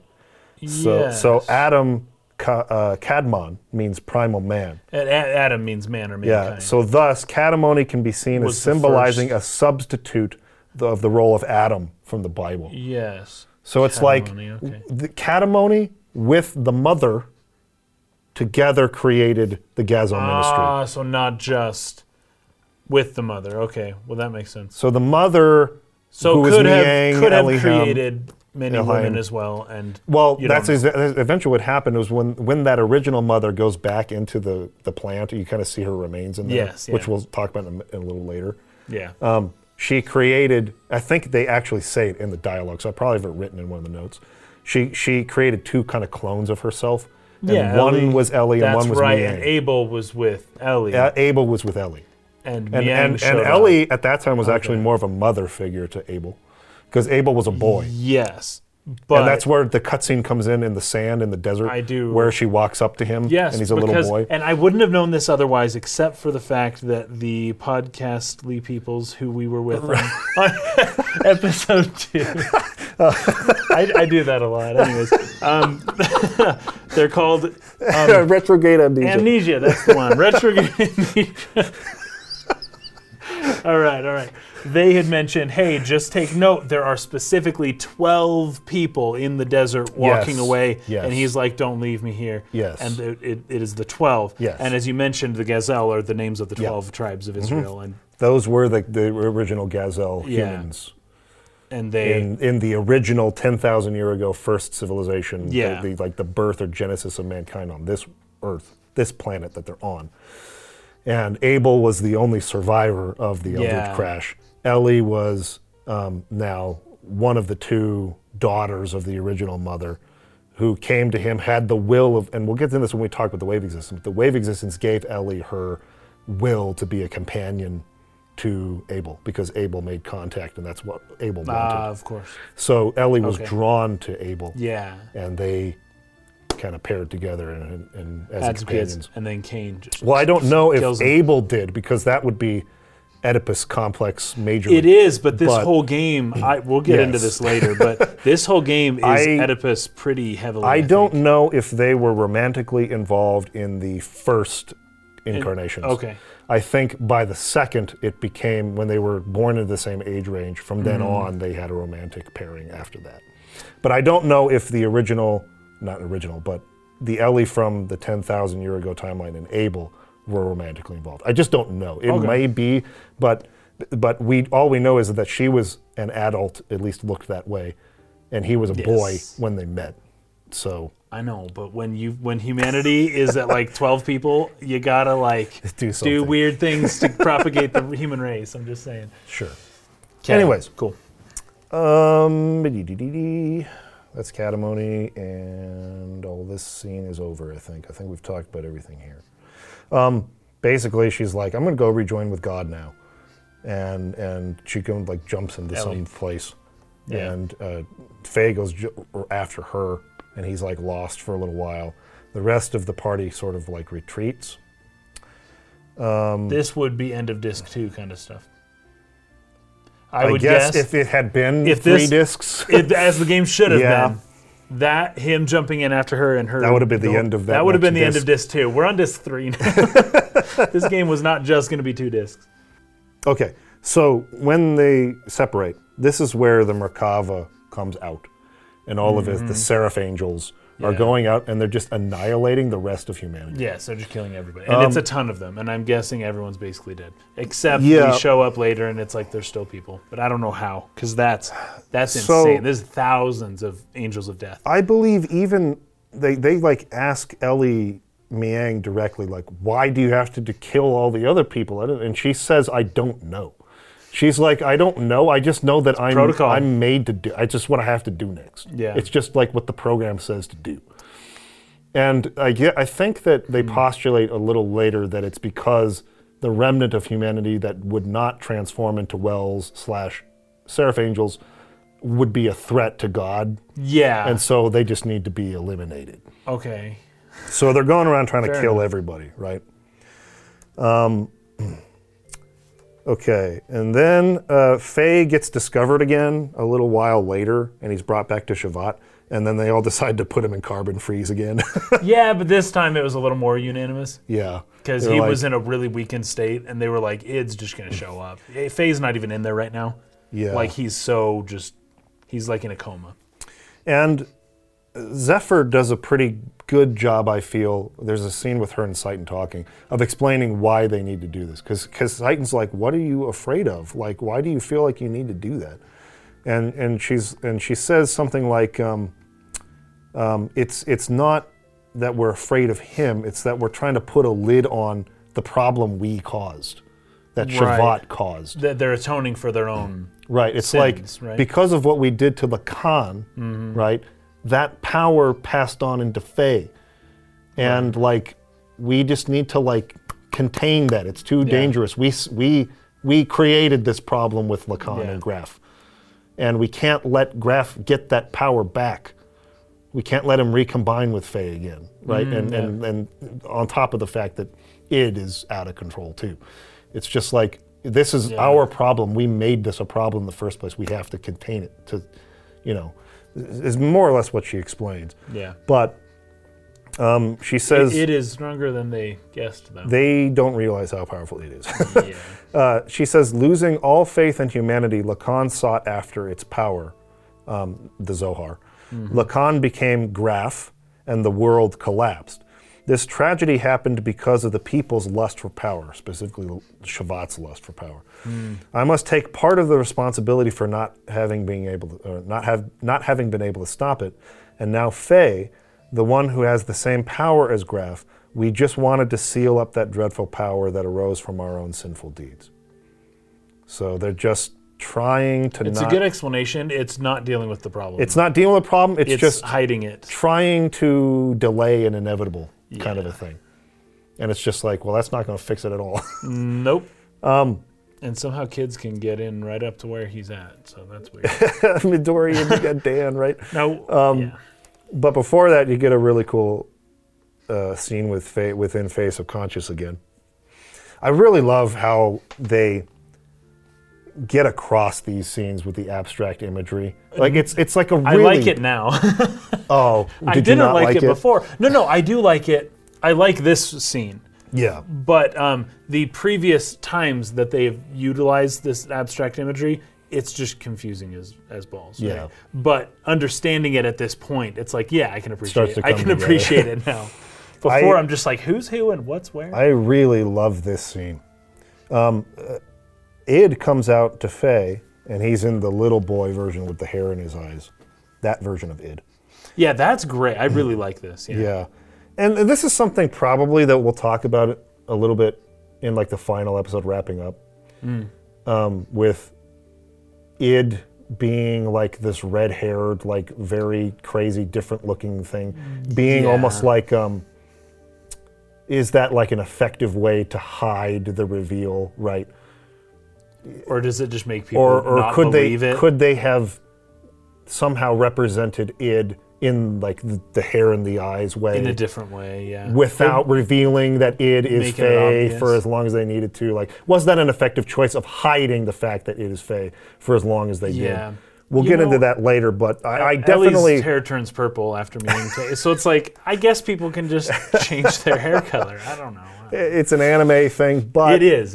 I like the version of Id that is represented as the boy with Me the hair too. in his eyes way more than the Than Id. red-haired warrior. Me too. And especially because he's little. Yeah, He's a the kid. He's like, it's more sinister that way. It's almost. way more sinister, and you can't see his eyes, right? Yeah. Yeah. It's almost like in horror movies, they can make kids and like dolls and things scary because it's like Become a when you zombie. corrupt an innocent symbol like that, That's like the worst thing you can do. it's like more unnerving. It's way unnerving, yeah. So I like the kid version of Id better than the red-haired warrior Id. But too. Id says, I misjudged you. I didn't expect you. The fake personality would create a fourth persona. So Yeah, now we've got that's crazy. another persona. But this one is just a totally like vegetable state. Right, Who it- just, it isn't a just thing. allows Faye, to third retreat. personality Faye, to retreat and escape Yes. the pain. Yes. And it's just, I just put it on this this like drone fourth persona that just hangs there in the carbon That's just freeze. asleep. and deals with the pain while I escape into the subconscious for a while. Yes. Because it's too much to handle, right? And so Faye says, fourth persona. And Id says, he can't feel anything. He's shut up inside your ego. The pressing facts and truths you won't face. You're afraid of them, so you desired to completely shut yourself off from the outside world, and so you formed a fourth persona, a fourth Faye. The name doesn't matter. He's the one on the stage. He's the one who's in control of our body, but it is a useless form of resistance. So Id's about to take over. He's ready. He's ready now to, like, I'm going to kill all the other personas, and I'm going to be the only one left, and I'll take control of the body. That's what he's wanting to do right now. So he's grabbing the coward, and he's like walking off. Follow me. And then into just blackness. Yep, into blackness. And I really love how he says, he's the key. I merely want to borrow it. I've got to go somewhere. So he takes the coward with him, and he's just kind of sitting there in his spot. He just drags him off.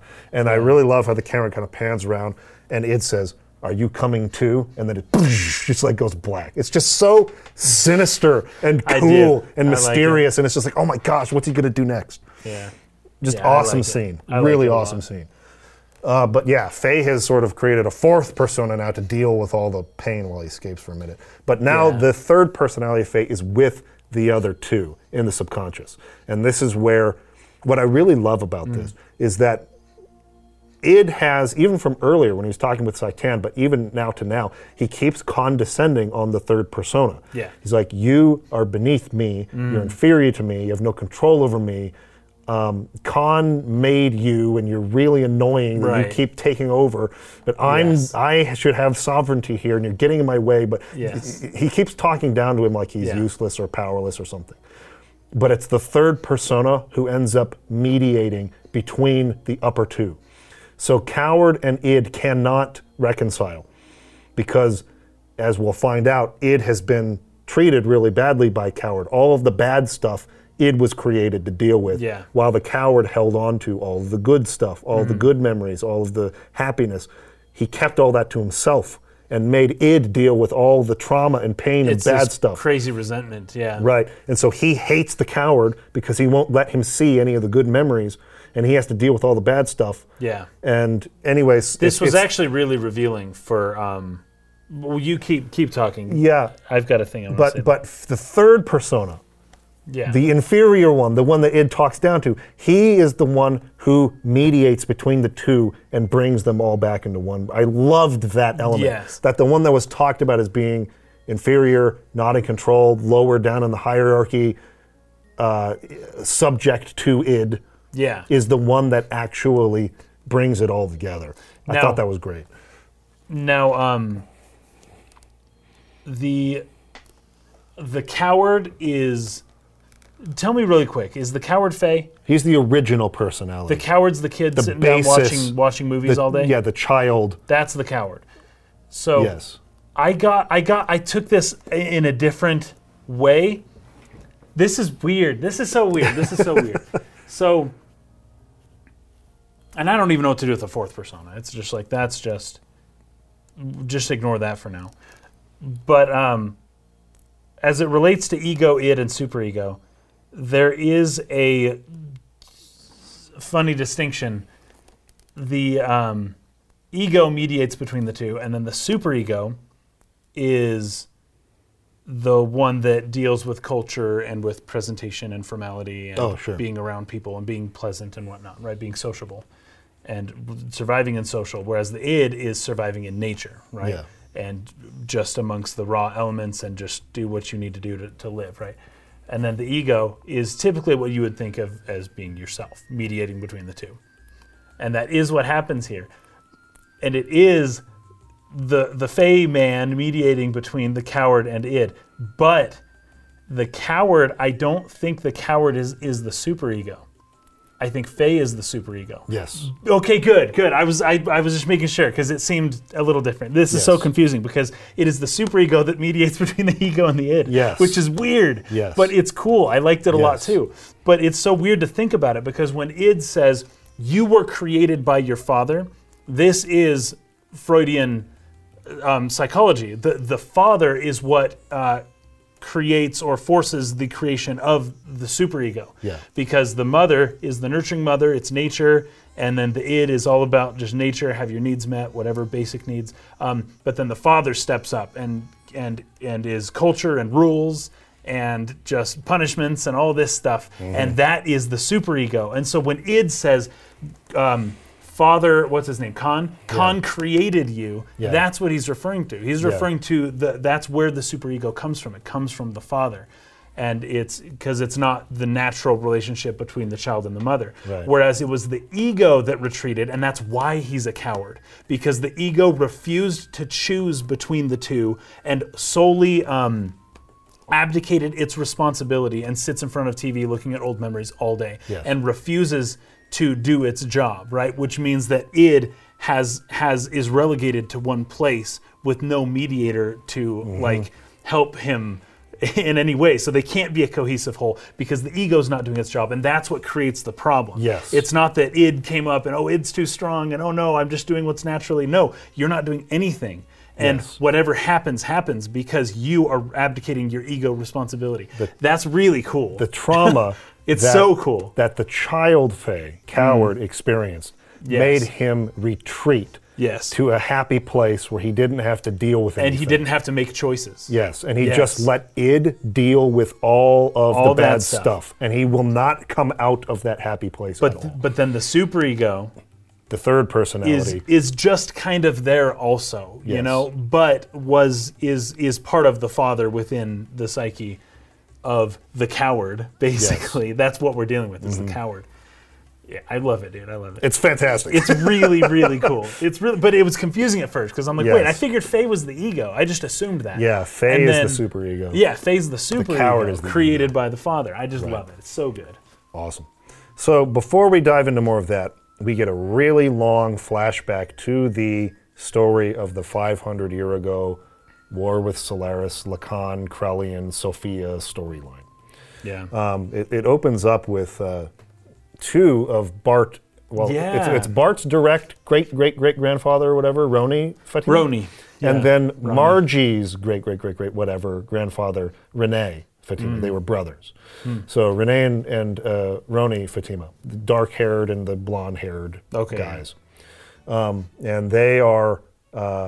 so I think I think I got this wrong earlier in the podcast.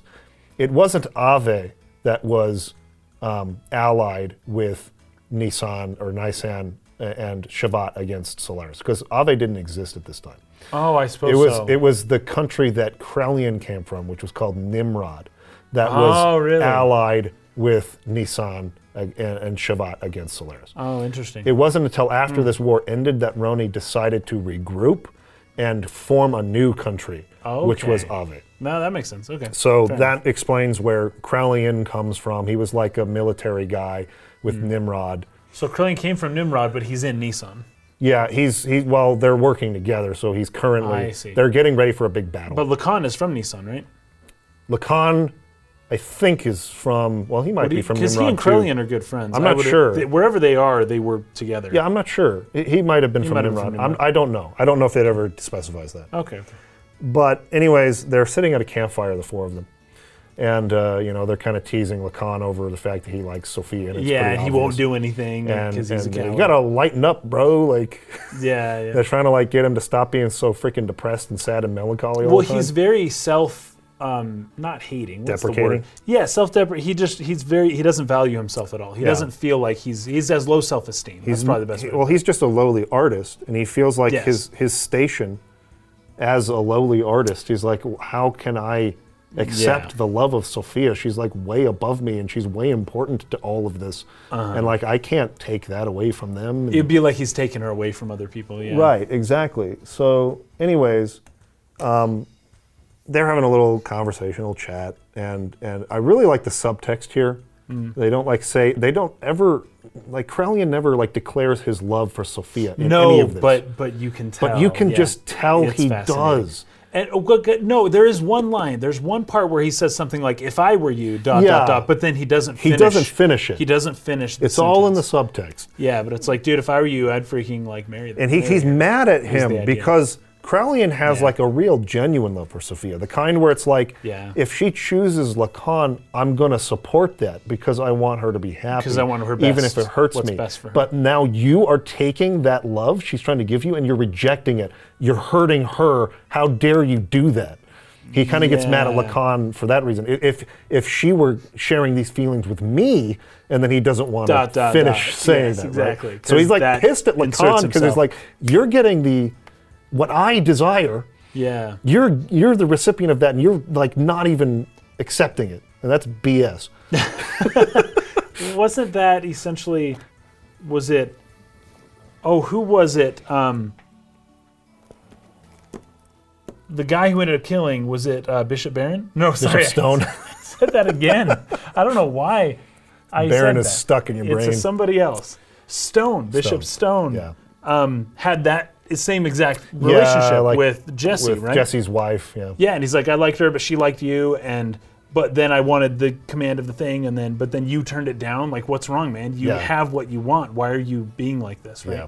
Similar situation. It's like a similar situation there. I really like this though, because Lacan, I don't know how to explain it. Lacan is, I just lost. It. So I almost feel like Lacan and Sophia are destined to be together. Yes. That there's an attraction there that they can't get over. But were Lacan not to exist, then Krellian, it would have been Krellian. Yeah. Like if Sophia was just a regular person and Krellian was just a regular person, they would have fallen in love. Lacan would have had nothing to do with it. Yes. Right? But because Lacan's here, there's an unfair It's like a fate. fate thing that's getting in the way that's not fair, right? Yeah. That's not like, why are these two magnets for each other? It seems to be out of his control. Anyways. Yes. It's a thing that you can tell eats at him a little bit. Oh, totally. Yeah. It's a huge part of like his, what kind of like breaks him in the end, Yeah. right? It's But- just not fair. And it's not. Yeah, but it's totally God's not. trying to recover his pieces, and this is the plan he made. So like you have to just deal with the fact that Yeah. there's something in both of them that's attracted to each other, and it's totally not natural, but deal with it. Yep. And it's nice because you kind of get to, both of them kind of share how like Sophia is making them into better men. It's like Yes. they Yeah. feel they were this kind of way, but then Sophia came in just, and like, just like looks at you challenged and- them Oh, sure. just by treating them differently than they think they deserve to be treated. Right. So like Krellian describes how he was like this real vicious kind of cruel. I mean, he's like a military man, but she turned him on to reading, and Yes, like he that's started right. to read. And she challenged him. And like Yeah. she could just, just with a look or just with the way she smiled at them or the way Right. that she talked to them, makes them feel like there's something more to them than what they thought. Yeah. And so then he goes to Melchior, Torah Melchior, and gets the nanomachine, like the textbooks on nanomachine technology. Yeah. And he starts to become he just interested reads in all this these new books. thing. Yes. And he's like, maybe this is something I'm more passionate about than like my military career. And like he's just wants to learn all this new stuff, and like Sophia turned him onto that path, and he feels like he's a better person because of it, and so he owes loves her, her, and, right? yeah. Lacan, a similar thing. Yep. But yeah, Lacan's really struggling because he doesn't feel like he deserves any of it, and he doesn't want to like take the Holy Mother away from her people, right? I mean, that would be kind of weird. Yeah, and Yeah, that'd be strange. so then we see the scene where he's kind of packing up his painting supplies, and he's like, I don't want to finish this painting. And this is where Krellian says to him, you're just running away. By painting her portrait, you notice the gap between your inner emptiness and her inner abundance, and you could not fill that gap. That's why you're quitting your painting, you're refusing her. Even so, you still can't bring yourself to leave her, can you? In spite of that, why is it that she continues to smile at you? You who can't accept her feelings, you who won't accept her feelings, tell me why. If it was me who was receiving such feelings, and then he trails off. And Lacan goes on to say, why would she open her heart to a mere artist like me, right? So I copied something down here. This is from Xenogears Perfect Works, and it goes into Lacan a little bit. The kind of like title of this section is called The Psychology of Lacan Who Wanted Power. Okay. It says, Sophia tells Lacan, you are one who cannot bear to see another hurt by your own actions. Even while he is in love and aware of his special love for her as herself, he realizes he can't have her to love to himself alone, as she is the Holy Mother that the people venerate. And he adopts a false front of nonchalance, even on the inside, in order to lie to himself and escape her love. Compared to Sophia, who could provide peaceful refuge to others, Lacan felt only disappointment and self-loathing, thinking he was devoid of any power himself. Now this goes on to his pursuit of power when she's gone. He felt he didn't have power. He's powerless in comparison to her, right? Let's see. Thinking he was devoid of any power himself. In reaction to her death, he falls into despair, and his disappointment and self-loathing towards his own powerlessness turns into a lust for acquiring enormous power. The drive to tangibly satisfy his desire may have been what caused his transformation into a destructive personality. So I don't believe, based on what the time is right now and how many more pages of notes I have here, that we're going to be able to delve completely into the concept of desire according to Jacques Lacan, the French psychoanalyst, who this character is based on in part. But his desire is something to probably look into for later, for people watching, because it describes Lacan's transformation into Graph really well. There are other parts of it too. He has another concept called other that I think plays into it. And he kind of has, there's like mirror stage, but there's also his sort of take on Freud's Oedipus complex. Yes, which is a more rational take. a better take, I think. A better take. Yeah. That plays into all of this Xenogears stuff too, but in particular, desire. Yes. And it's mentioned here, the drive to tangibly satisfy his desire, according to Lacan's concept of desire, may have been what caused his transformation into a destructive personality.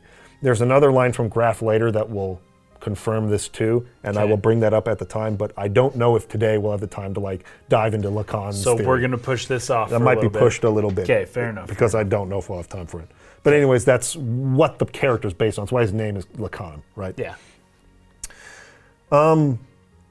We see another quick scene where Sophia is injured or something, and like Lacan's there, like hanging his head, and Crellian comes running in, and he strikes Lacan, and he's like, "Lacan, what are you doing? You keep back. I knew we couldn't leave Sophia in your care. I'll protect her, even if it costs me my life." So he has some resentment towards Lacan because Lacan seems to be kind of powerless and weak, and Lacan knows that, and he hates himself for it. Yes. And Crellian's like, "Why does she love you? This bullcrap." Yeah. Also, Crellian saying, "I'll protect you with my life," yet in the end, she's dead and he's still alive. Yep. Because she self-sacrifices. Because he couldn't do what he thought he could either. I really love this line from Ellie, because, so she's hurt, she's injured, she's kind of lying in bed, and I think Roni comes in and tells Crellian, like, just go to rest for a while, like, I'll look after her, we need you to, like, be fresh. He's like, fine, and he leaves, and Roni kind of looks at Lacan, who's just there all, like, depressed, and then he walks out, and then Ellie wakes up and starts talking to it almost as if I keep saying Ellie, it's Sophia. Sophia. It's almost as if she was awake the whole time, but she was waiting for them to leave so that she could talk to Lacan. She's like, "Hey, I want to talk to you for a I little really loved this because like Lacan's whole hang-up here is that I can't be with you. The people need you. They venerate you. Like, you need to be a symbol to those people. Without you, like, they'll have no hope and all this stuff. There's some psychological stuff to this, too, to Lacan's, and its religious stuff specifically, because this woman is the mother of Nisan. This is not stated specifically, but this is religion and history of religion going back 100,000 years, that the mother of Nisan needs to be a virgin. Basically, would be the idea, right? Sure. That if and this happens in pop idol culture all the time, like specifically in Japan, if there's a pop idol woman and all of a sudden she's dating a boy, it's a like, huge scandal. It can yeah. ruin her entire career. Yeah. This happens in Korea too, like crazy. It's like you are not allowed to date. It's written in their contract. If you're going to be an idol for the people of this country, you can't date anybody. You have to, at least not publicly, you have to remain a virgin or appear as though you're a virgin. Single. If it contributes if people to know your, you're not a virgin, it literally ruins the whole thing, and you're no longer an idol. They're gone. They'll bring up a new idol. To your desire, or like people's the Yes. young men's desire. Yes, Right? where it's like, oh my gosh.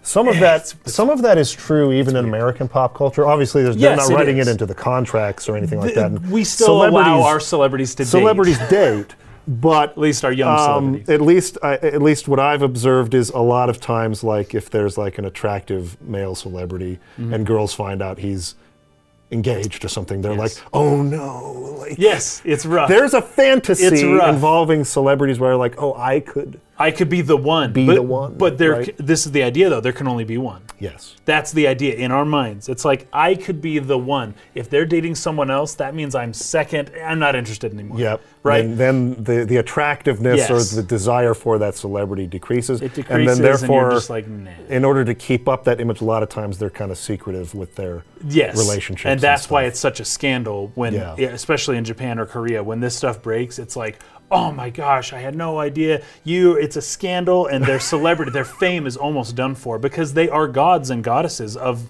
the culture, you know. And Mother Nissan, I would assume that it would be expected of her that she remains a virgin, and that's huge pressure on Lacan to take that from the people, to be like, I'm going. So there's an episode, you guys should watch a show. It's called Terrace House. It's a great, great show. There's several hints of this throughout that show. Now, at the end of the latest season, actually, it ended very tragically and very strange.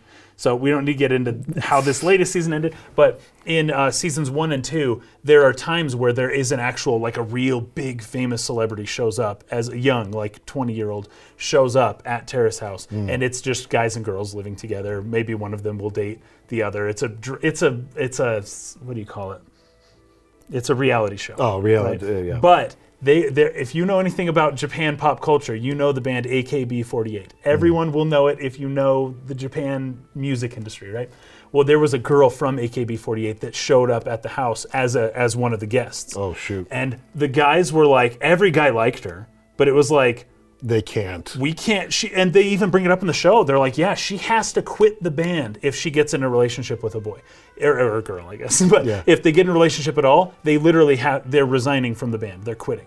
That's how it works. And finally, a guy does get the guts to approach her, and she just rejects him. So it's the worst. It's the most awkward moment in that whole show. He tries to hold her hand, and she's just like, no. And I don't even know why she's there, because it's probably to boost her publicity, her image, you know? Just to push her brand around. But there was another celebrity that shows up in season 2 or 4, I can't remember, and it's revealed that she was secretly having an affair with someone else in that house, and it just destroyed her entire career. She's done for it. Nobody cared about her anymore after that, and she knew it, and it was like, oh my gosh, it's the craziest thing ever. You guys, anyways. Don't need to get on a tangent on that, but it is so heavily ingrained in culture, specifically Japanese culture, but all cultures, and specifically as from a religious point of view, the mother of Christ being a virgin and the idea of virginity is very much ingrained, and that's what Lacan's dealing with when he's like, do I take the idol of our entire culture and make her not an idol anymore? People won't look up to her anymore. Really, it's heavy. It's really heavy. Really good observation, because her response to that fear you're talking about, which when you put it that way, makes it even more, I guess, like convincing as to why Lacan is so resistant to this, right? Her response to this as she's laying there in like the hospital bed is, humans aren't all that frail, you know. They don't need a symbol who is just appearances she only. wants to stop being a celebrity. Yes. She's like, please and she end doesn't my think, idol. She doesn't think people need it. Yeah. Right, she's not convinced they do. I believe that if you have light in your heart, you can overcome any hardship. What I have been doing is simply showing people that such light exists in the hearts of everyone. That's what she did with Krelian. That's Yeah. what she did with Lacan. That's why they felt so good about themselves, and they got on Yeah. this new path. And Krelian starts reading books and becoming an intellectual instead of a military guy. And she just shows you have that light in you, that light of the monad, that light of the wave existence, whatever you Yeah. want to call it, that piece of godliness that is in you. Yes. Right? So she's technically correct. People don't. She doesn't need to be there to tell them that. The society has constructed it that way. Exactly. But she doesn't think the society needs to be constructed. Yes, that but way. society doesn't know that. And society will very quickly either find a new idol Yeah. or devolve into absolute chaos, because Yeah. as much as people don't need someone to do that, you kind of do need someone to do that to tell you what you have within yourself. Yeah. It's a weird thing, but people, you have it in yourself, but you need someone to tell you you have it in yourself or show you. Otherwise, you just never discover it. Yeah. She goes on to say, I'm just a woman, and to fulfill my womanhood, I am prepared to throw away anything, even this position. I'm just playing the role of Sophia. Sophia is the persona. And I love this because Lacan calls her Ellie. He doesn't call her Sophia. That's right. That's right. Because That's she right. knows her real person, or the Okay. real personality That's awakened in that is her. awakened is Yeah. actually Elheim, not Sophia. Sophia is the persona, the mask she wears in public, Yeah. the role she takes on for Nisan. Is the original. But that's not who she really is. And when she's with Lacan, she can be her real self. She reveals her real self, Ellie, and he calls her Ellie. He doesn't call her Sophia when they're alone together, right. which I loved. That's cool. I loved that. Yeah. At first, I was like, "Why is he still calling me?" Ellie?" But yeah, it's beautiful. But I am still me. I haven't changed. A cowardly, selfish crybaby. I'm still the same. Could you live a lie like that and still be happy? I don't want to do that. Oh, Lacan, I want to live more honestly with myself, to be able to tell the man I love that I do love him, and I don't care if I get hurt or rejected. You only have one life. I don't want to turn around later and regret not having done such things. I can almost see this like one of those pop idols you're talking about. Having that exact conversation. Exactly. Yeah. Like, I'm done with this role, Yes. this persona that I wear in public, this life of fame and whatever. I just want to be able to be my true, genuine self with a person. Usually, for the girls around the age of 27 or so, they finally can do Let something that like go. that, because enough people no longer idolize you. They're onto the new 20-year-old idols, Mm-hmm. whatever, that they can have that conversation of like, you know what, I'm ready to end this. You can't be an idol till you're 100. It just doesn't work that way. You may as well just choose to end it now instead of letting it naturally end later and then regretting that you didn't do it sooner. Yep. Okay, so it cuts away from that scene. They have that nice moment together, but it kind of just rushes forward a little bit to the moment where Sophia sacrifices herself in this kamikaze attack on the Merkava. I think it's the Merkava.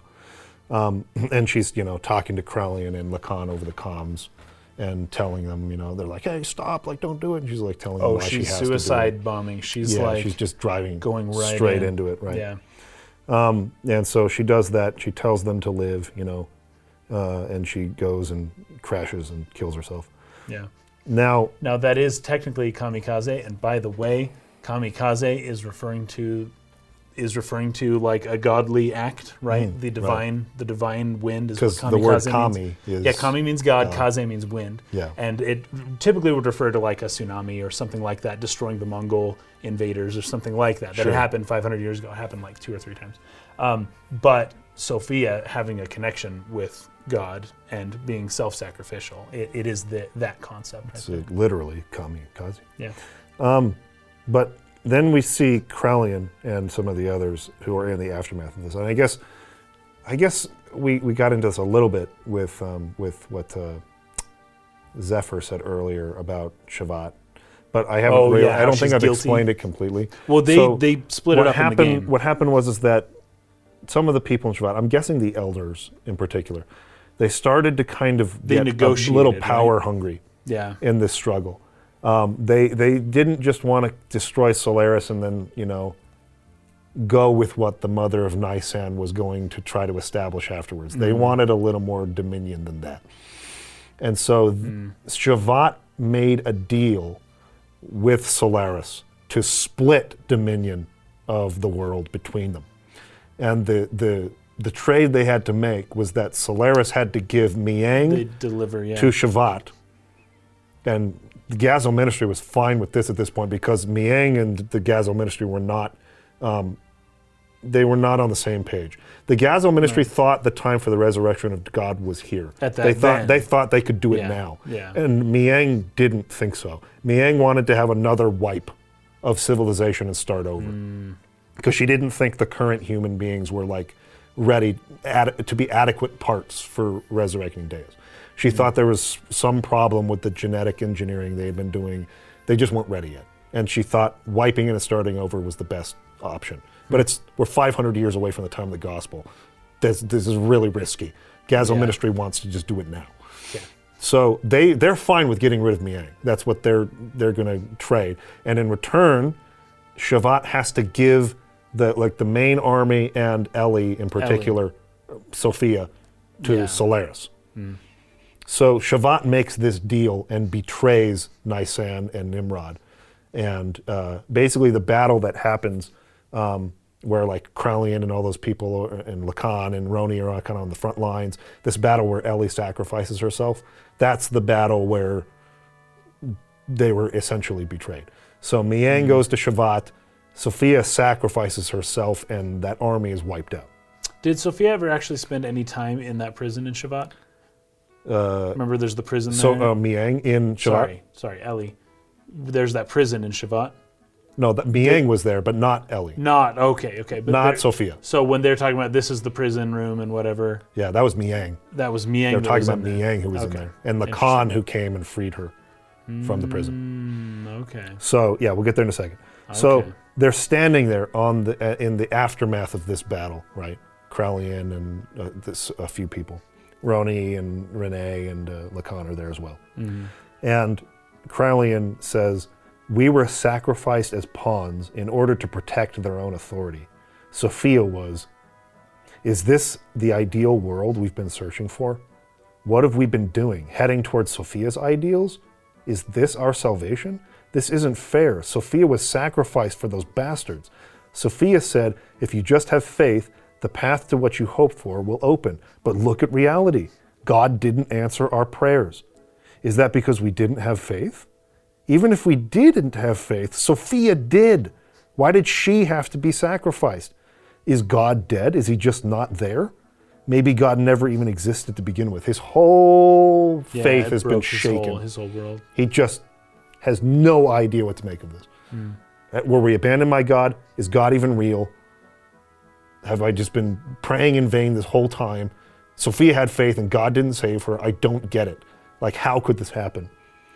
And then he remembers, there's a quick flashback, I freaking love this, to a teaching. It goes back to the cathedral in Nisan. Oh, yeah. And Sophia is like teaching a sermon. And she says, "Faith in God, do not look for it on the outside." It's within, yeah. Yeah. For it is something one must build from within oneself. Gnostic, 100% Yes. Gnostic teaching there, yeah, right? totally. The Church of Nisan is Gnostic. The Church of Gnostic Christianity, right? Yeah. So he misinterprets this, though, in the moment. And he decides that he has to create God himself. Yes. Or live to see the end of humanity. Yeah. Something like He says, if God doesn't exist in our world, then I will create God with my own hands. And he leaves. And this is what sets him on the path, first of all, to get revenge on the people of Shavat who did all this, which he gives them the life extension treatments, and he gives them a gate and separates them from everything so that they have to watch it all happen. Essentially, they have to watch him go create or like fill in with the nanotechnology, nice. the deficiencies of Deus, and like make it all come together. That's and they how have he to did just that? sit there in the sky and watch it. They have to live through the whole thing. He made them watch as he like did this, right? That's crazy. That was Kralian's revenge on them. So freaking crazy. And this is where Roni decides he's going to regroup and create a new country, which becomes Ave, obviously. And Lacan then goes and frees Miang from her prison in Shavat. And this is what they were referring to earlier when we were in Shabbat. I had assumed it was Sophia that was in there. Yeah, so it was actually Miang. Crazy. And so Miang, remember, wants the destruction of the human race because it needs to restart for new genetic engineering. And Solaris banished her, and so she's like, I'm going to use you to accomplish that. So she sends Lacan on the mission, who his desire, his Lacanian desire, is power. Yep, power. Because he felt powerless. She sees that, and she exploits it. Go find the Zohar. Yeah. Make contact with the Zohar. You'll get all that power you're looking for. What she's really looking for is for him to go awaken the Diablos army and destroy the earth. Half the continent. Yeah, just like everything. Yeah. So Lacan goes out to find the Zohar. He goes on a journey. He makes contact with the wave existence, but it's not a fully successful contact. He makes contact with the wave existence. He talks with the wave existence, and he mentions this later. But because of how unhinged and broken he is psychologically at this time, he comes to a very faulty conclusion about what he hears. And so he decides this whole freaking cycle of rebirth and stuff needs to end for us to be released from all this trauma and pain that we keep going through in the generations. Ellie and I having to be reincarnated over and over and over and over. Like, because you would think, oh, why just do away with yourself? Why do you have to kill everything? But it's like that. This does not stop until everything is everything gone ends in his mind. Yeah. I have to end it all. I have to destroy everything. Which does beg the question why Graf and Krelian get along or work together or don't hate each other or don't try to subvert each other all the time. It almost seems like Graf will listen to Krelian and do what he wants, even though Krelian should know that Graf is trying to kill Mother God and Krelian is not. So their goals are different. Graf will destroy everything, including Krelian. That's a good point. There's some huge, but instead they're just like, yeah, we're going to pretend that we're on the same side, even though we're nowhere near. So instead of jumping into that right now, because we are getting to the point where I'm having to be nervous about time, our final episode of the podcast, so next week we're going to play to the end of the game, and we're going to summarize that stuff. But then we'll do one additional episode in the final one, and that's where we're going to bring Chris and Eric from Retro Game Amnesia back. We're going to bring Pat Holloman on, and we're going to actually have the audience and you and anyone else pitch any questions you have about the story that you feel like tripped up on or confused. And I think we'll kind of all come together, having read Perfect Works, having other people on who have years and years of studying this stuff, and I think we'll try to get to the bottom of all those answers. Okay. But that's a good one to bring up for later. So when Lacan makes contact with the Zohar, his second personality is born, which is Graf, which is like the embodiment of his desire. And he kind of takes over. You can almost think of Graf like the id of Lacan in a way. More or less. But it's not that he's id, he's the desire. He's the Lacanian desire, not the Freudian id. The seeker of power. Yeah. Although the desire, the id, and the shadow, Jung's shadow, are all kind of a similar. Very similar. They have similarities between them. For so sure. Graf is kind of like, he's not Lacan's id, but it's a similar thing where the embodiment of his desire creates a personality that sort of takes over Lacan's body. Yeah. And he goes and gets the Diablos army, and they almost wipe out the entire human race. It's like 98% or something like that. And they kill the Gazelle. This is where the Gazelle get killed. Oh, this is where they die. I thought they died previous. Even Solaris can't hold this army back. It's freaking crazy. And it's only Roni Fatima and some of the others in their Omni gears that are able to stop Graf and the army. And so that's what happens. There's a quick scene where it's some of the people from Shabbat, like Zephyr and Roni Fatima and some of the other people. And Lacan sort of comes back into control in the moment of his death. And it's like a hellscape, just like scorched earth. Yeah, right at the end. I'm noticing a theme, by the way, with Karen and with possibly Miang and with Lacan, that right when you die, is, or right around the time that you die, is when the body, the original, who should be in comes control of back the out. body, emerges for the last moments of life, basically. Yeah. That's a thing that keeps happening. Yeah, and he kind of says, like, he's confused, like Lacan is confused, like, wait a minute, like, Yeah, everyone hates what's me. happening here? Aren't you supposed to be my friends? Like, why have you betrayed me? And then he like looks around and he's like, did I do this? Like, what have I become? And he's like Seeker of all power. freaking confused. So Lacan dies there, and so the contact then is transmigrated and ends up reincarnating as Faye 500 years later. But the other persona, Graf, lives on and starts jumping. He gains the ability to jump into other people from the wave existence. Right, so he becomes sort of a wave existence himself and can kind of go around. His contact with the wave existence gave Graf the power to jump into bodies. And so now Graf is waiting for the contact to reincarnate so he can join with the second half of himself and gain the power that he seeks. Yeah, because he thinks that's how it works. Because he's obsessed with power. Remember all the times he talks about the power? I sure do remember. He loves power. Yes, he does. That's what he wants. Because he felt powerless as Lacan. Okay, now we get some pretty crazy stuff. I think Dan comes in to where Faye is in carbon freeze. Well, he wants to like kill us, or he hates us, or Yeah, he's wants still to on his spit on us he's or still on something. his revenge path. But this is some, you know, I've talked about how much I don't like Dan as a character earlier in the podcast. There is an element to this that I think you can look at, because I think I pitched like a replacement for Dan's character to be maybe like Timothy or something like that, where it would make more sense that Timothy could actually like get into and succeed through The like tournament. several rounds of a tournament, Yes, exactly. and actually chase Faye That around and be a far. threat instead of it being this silly little like 50-year-old looking boy with a receding hairline who's like super annoying, Yeah. who I felt was ruining most of the scenes he was in. Anyways, there is a point to be made here that a child seeing what they've done to Faye despite his feelings for him and being like, wait a second, this is too far. Like, and just like sort of his resentment being kind of dissolved in seeing how badly they've treated Faye. And sort of like remembering the fact that he liked Faye at one time and just letting those feelings go. Yeah. It's probably easier for a child to do than it would be for a man to I do. think that's probably true. And so there is sort of like a nice little resolution here Yeah. for Dan's resentment being let go. And the fact that he's a child is more convincing that he can do it like that. Quicker. Right. Yeah, I didn't question how quickly. Yeah. So That he kind of walks in and he's like, this is terrible. No matter what, this is going way too far. So Dan, as a child, is more of an innocent child. I don't know how innocent he is. He's a pretty mischievous kid. But anyways, as a child, probably would have an easier time letting that go so quickly, right?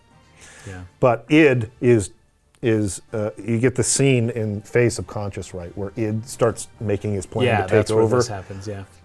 and taking over the body, id is able to break out of the carbon freeze and go looking for the Zohar again. Yeah.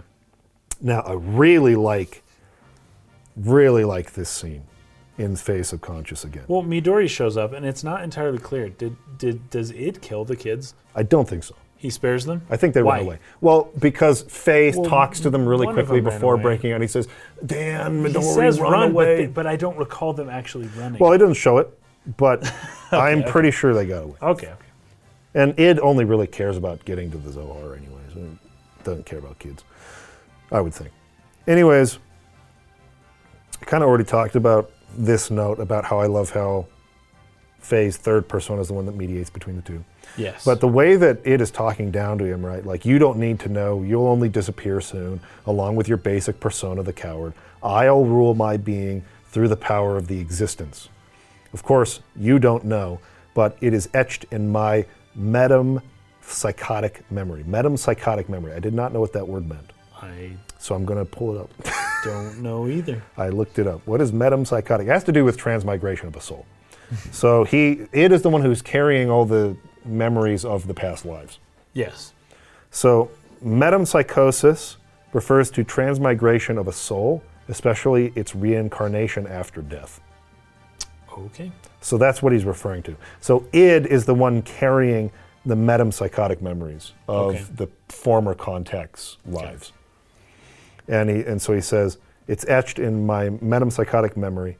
I came to reestablish contact with the existence, to tie together all the threads of your memories since ancient times and cut them off. So id right now is getting ready to kill the other personas, take over, and get rid of any of his memories of former contacts because I'm done with that. I don't want to be the contact. I want to destroy everything.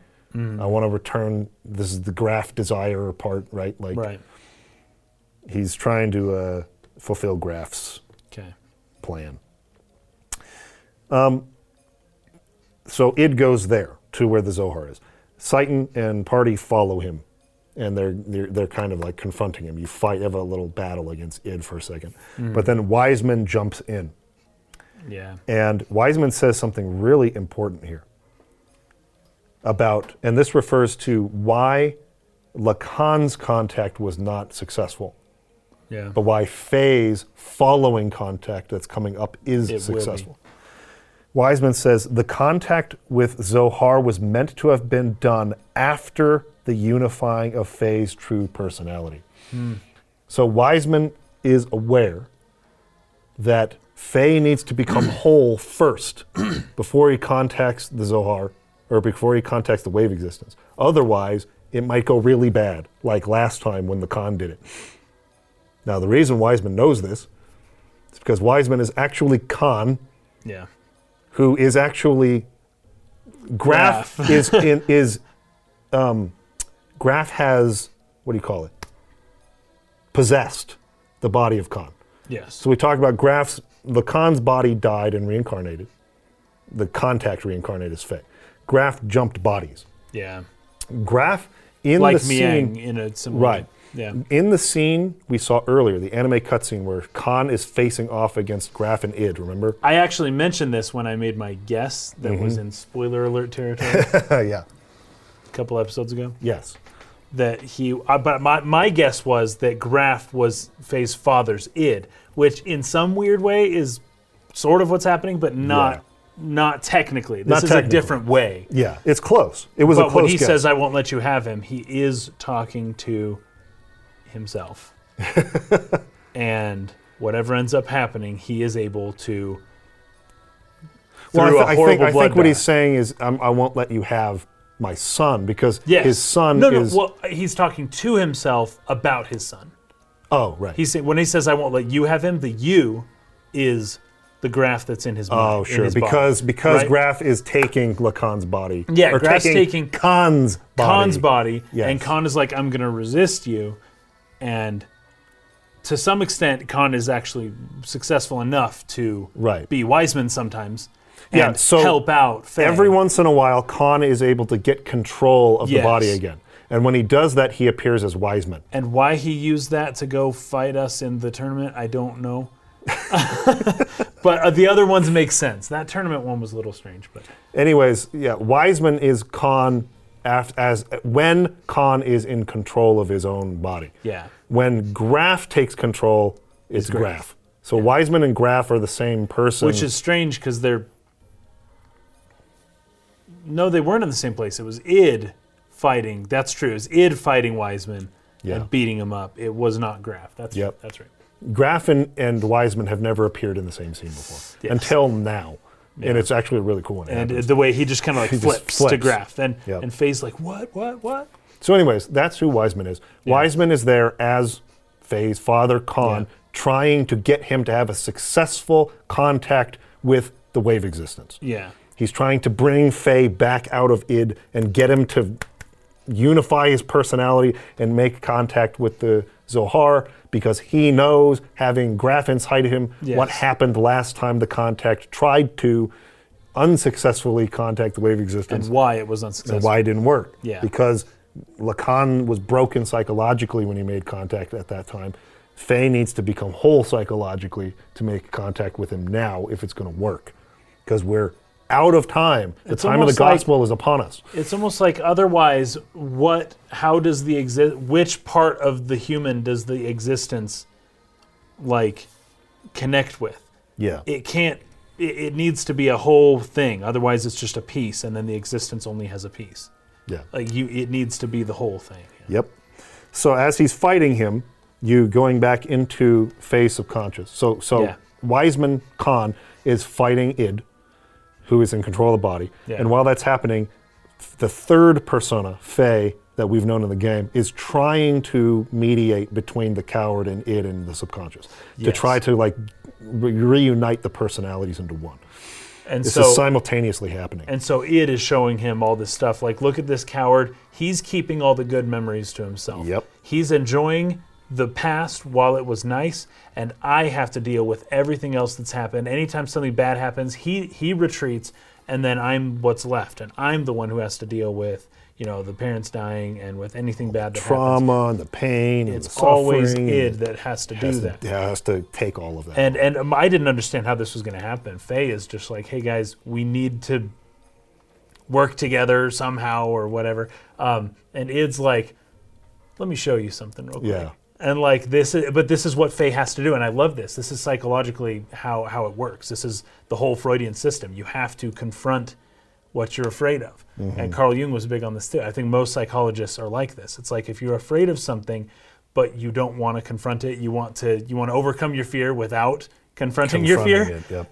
You can't. This is in Empire Strikes Back. There's that beautiful scene where Luke walks into the cave, Yeah. right? And Yoda's like, what you see in there is your own thing, but it's not going to be pretty and you're not going to like it. Yeah. And Luke walks into the cave and he fights Darth Vader and then he cuts his head off and then he looks down and he sees his own face because Darth Vader, at least in within his psyche, is his own shadow that he needs to confront, and it's himself. Anyways, it's just beautiful. And so Id is like, I've got some things to show you.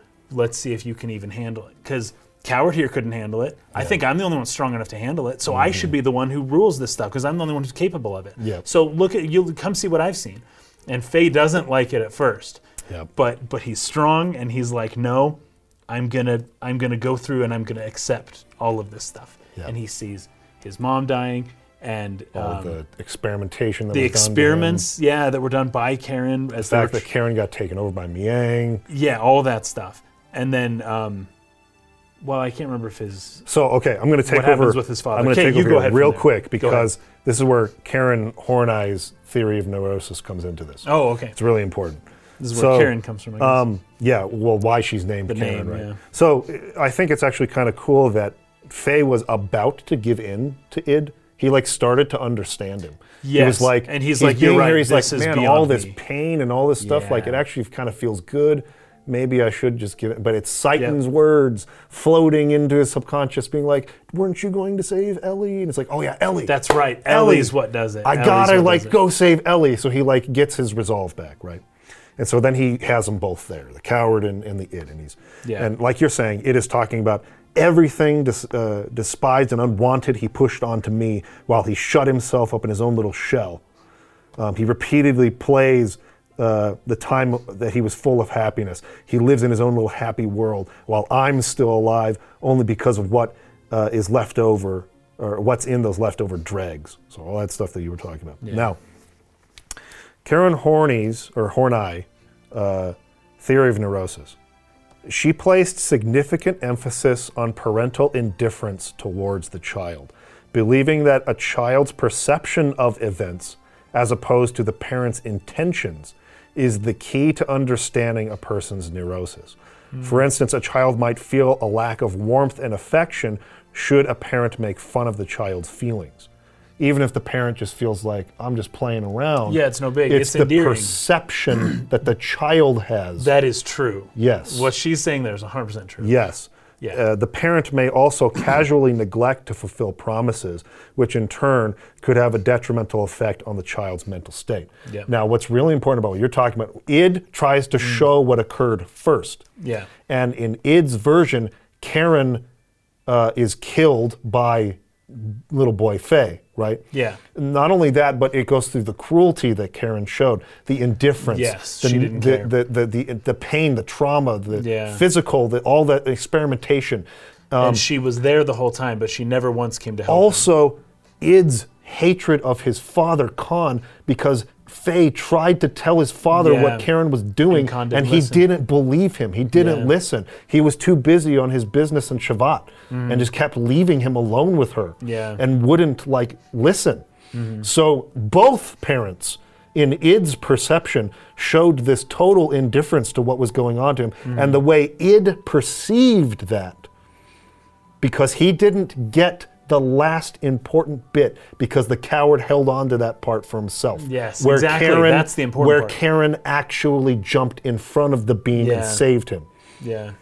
Id didn't get to see that part, Yeah. where Karen's actual genuine love shined through Miang, and where she gave the ultimate sacrifice of love to save him. Id didn't have that context. Yeah. Id's neurosis. That changes everything for him. Id's neurosis is totally based on an incomplete understanding of the parent's intentions. It's only his perception of Yeah. what that meant that turned him into this. And the reason he didn't have that context is because the coward wouldn't let him see anything good. He Yes. kept all of that for himself. Yeah. And when you look at it this way, it's almost like, because when you first learn about the coward and you first see the coward, it's like, he's just a kid who's trying to relive the past. He's doing nothing wrong. Just Yeah. leave him alone. He's just trying to do whatever makes him happy, right?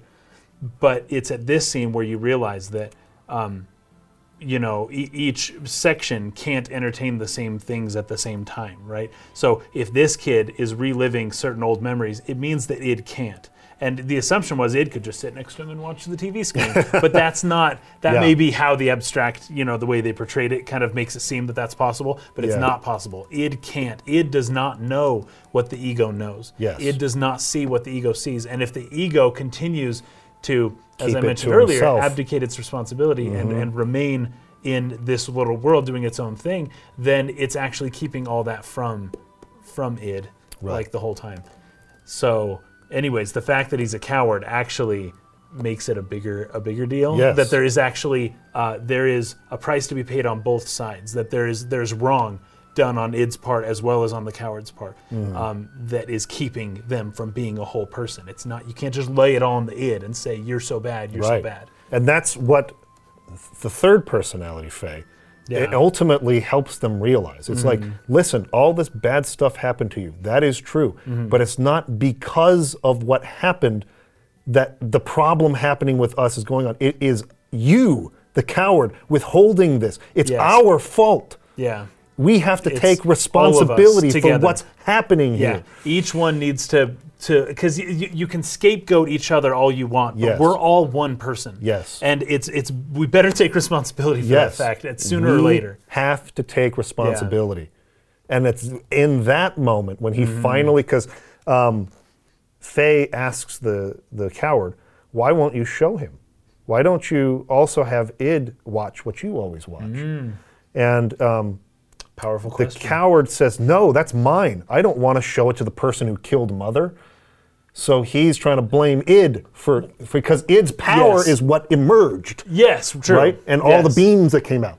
So the Yes. coward's trying to put that on Id. So coward is punishing Id, yes, which is this is all part of the idea of punishing yourself. Yes. Of when you hate yourself, when you're mad at yourself, when you punish yourself, this is what you're doing. You feel like you're punishing someone else. yes. But you're just hurting yourself. Self, exactly. And Id responds, you should talk. You're the one who killed Mother. No, I didn't. You did it. And they're back and forth yelling at each other, blaming each other.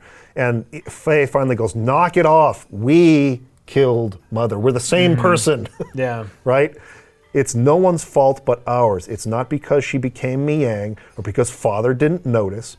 Don't look outside for the reason. Don't blame anyone but yourself. Yes, Mother was Miang, and I know that you suffered. No one could have endured it, but you can't push it onto Id alone. We're all one person. We must become one, right? Faye, walk on your own 2 feet. Face up to the reality that you don't want to see. Show them to Id everything you took for yourself. And that's where he sees the part where Karen sacrificed herself to save him. Id sees for the first time the genuine love of the mother. And that's when Id goes, oh, wait, that can't be right. No. Yes. And Denial, immediate denial. Yep, and then Yes. Faye This says is to him, so right. the reality isn't all grim, Id. Yeah. So Id thought the reality was always awful and terrible because that's all the 'Cause that's coward all would he let was him shown. see. Yeah. But now he's starting to realize his perception of reality is Karen Horney's theory of neurosis. His perception of events is not complete. And it's after realizing that he goes, okay, I'm going to give all of the metempsychotic memories of the past contacts' lives to you, Yeah. third persona.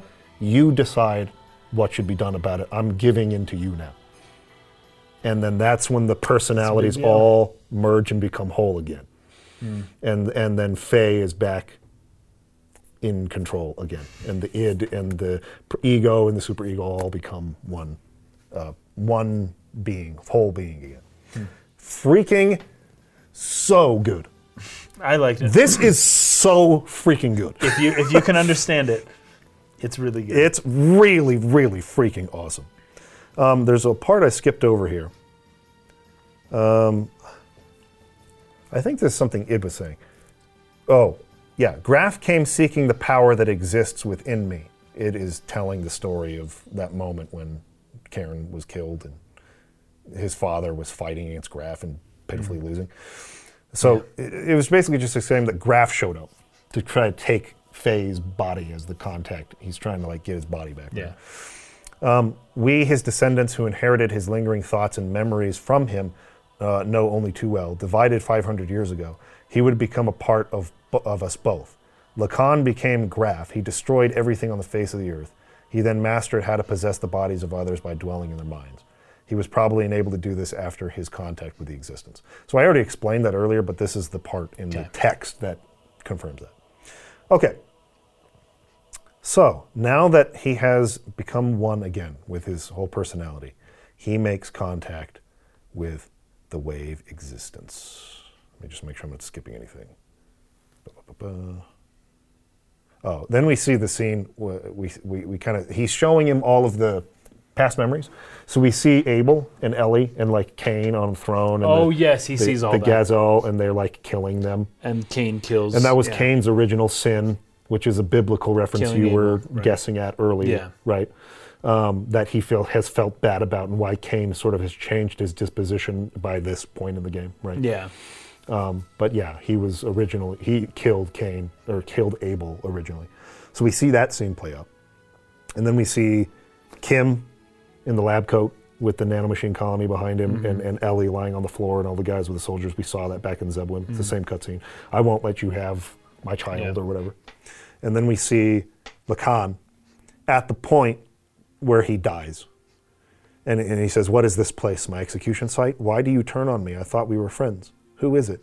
Did I cause this?" You know, as he's looking around, like Lacan being confused, like because Graf was in control. "What has happened to me? What have I become?" He says, "I will live, even if I go to hell, I will live to the end of the world." This is because they're showing Lacan as the sprite is Id. It's the Id sprite with the red hair. But he kind of like bends down, and then like the Graf costume comes on. And the way I see this is Lacan dies there, and Graf lives on. And Graf says, "I will live, even if I go to hell, I will live till the end of the world. And if the world does not come to an end, I will destroy it with my own hands." And this is the motif kind of happening through all these scenes, is that Ellie and Faye kind of keep saying back to each other, I think back and forth, like, live in these final moments. Yes, like, live, you continue to live on. Yeah, so like that's Ellie, as Abel bends over and is holding Ellie, she's dying, she's like, live. And then like Kim is like saying to Ellie, who's like on the floor, I think, maybe it's the other way around, maybe Ellie's saying it to him, but live. I think And it's Ellie then- singing it to him every time. Yeah, and then Ellie, as Sophia, when she Sophia crashes into the in the cava, intercom, she's says like, live, and he takes that the wrong way, Graf does in that moment, right? I'll destroy everything. Live forever and then kill everyone. So he becomes a whole person again. He's got all of his memories back. He's ready to make contact with the wave existence. This part is really cool. Yeah, it's pretty trippy. So, essentially what happened is this engine, this energy engine that was... Now, as the wave existence describes it in the game's text, humans created the Zohar modifier. Okay. In Perfect Works, it's changed a little bit to where it was discovered. So this is the 2001. 2001: A the Space Obelisk, Odyssey yeah. obelisk reference. Yes. Totally. It's a and slab. It already kind of looks that way anyways. Yeah. But And it has an it's eye on like, it, who and it's knows red. when it came, and this is actually a little bit more elaborated on in Xenosaga a little bit. Oh, really? I think the very first scene of Xenosaga 1 is them discovering the monolith, Oh, sweet. the Zohar, like pulling it out of the ground. But anyways, that's the 2001 Odyssey reference. Totally. But anyways, whether it was created or whether it was discovered is not really that pertinent. The important part is that the reason it has infinite energy potential is because it connected to a higher dimension and Yeah. pulled this godlike being into it called the wave existence. It says in particular, which is so strange, but it says it through the path of Sephiroth. Yeah, through the path of Sephiroth. It attained that, but then it pulled it down. Yeah. So it attained enlightenment, like just think of it in Buddhist terms. It attained the highest enlightenment, and then it pulled the essence down to earth and imprisoned it basically. Imprisoned it trapped inside of the Zohar modifier. And that's crazy. So, should we talk about what Sephiroth is real quick? As You the reference? see the symbol a little bit later on. I don't know that it's worth going like on a huge thing Yeah, about, just like 'cause it's just a small quick note here. tangent, right? Yeah, but we can show it. So- it's pretty cool. In Kabbalistic, mystical, like Jewish mystical tradition, right? I talked about Ein Sof earlier, which is like what God was before he was God of like the Old timeless, Testament, outside right? of time. Yeah, Ein Sof is like the unknowable, like yeah, incomprehensible. higher dimensional being like the wave existence is. Yeah, That's what Ein Sof is. But Ein Sof, in creating the universe, basically there were like emanations or attributes of God that make up the different like notes, or nodes, I should say, in this what's called the Sephiroth. yeah. And so like each one of these things, I'll put this on screen, each one of these, and you see some of the names here. Again, a lot of this stuff was referential for Final Fantasy VII as well. Oh yes, So you have like Sephiroth. you have like Sephiroth, the villain, Yeah. but also you have like Tiferet. That's like where Tifa's name Tifa. comes from. And there's a couple of others on this. Well, I'd like to point out one in particular. I think it's number 5 that represents Mars and Yeah. war and destruction. It's on Yeah. that side of that side of God, I guess, and it's called Gebura. Yep, there you And go. Gebura is in the Japanese. Gebler Yes, is pronounced Gebura, that's but right. but Honeywood translated it into As the Gebler Gebler. because he probably didn't freaking know. Probably what didn't know this what it was a was. reference to. And the Google didn't. Well, I think maybe technically Google might have existed around 98 or 7, or yeah, 98. Yeah, But not. Anyways, having access to all this kind of stuff was not so much a thing until kind of like our generation, a little more recently. But it would be pronounced Gebura, not Gebler. yeah. But anyways, yeah, that's one of them as well. So The Sephiroth. idea is it's like enlightenment, right? Yeah. It's all in your mind. You access the first hinge point, which is like the moon. Is it the moon? I don't remember. This This one? one down here? No, this is you, and then you access the moon. Oh, I see. And then from the moon, you can go to Venus or somewhere, and then there's the sun. Anyways, it's all in your mind, and it's a way to attain enlightenment, right? It's a way to bring out the attributes of God Yeah, within within yourself. yourself. Within yourself, yeah. Right. And you do it through meditation, right? Right. So there's your normal life, and then from that first, once you reach that first point in your mind, then that gives you access to everything else. And if you're able to travel within your subconscious, you can eventually arrive at some point that would be a God-like thing at some point. Those top 3 on the left, right? So Binah, Keter, and what's that last one? Hokmah, I think. Hokmah.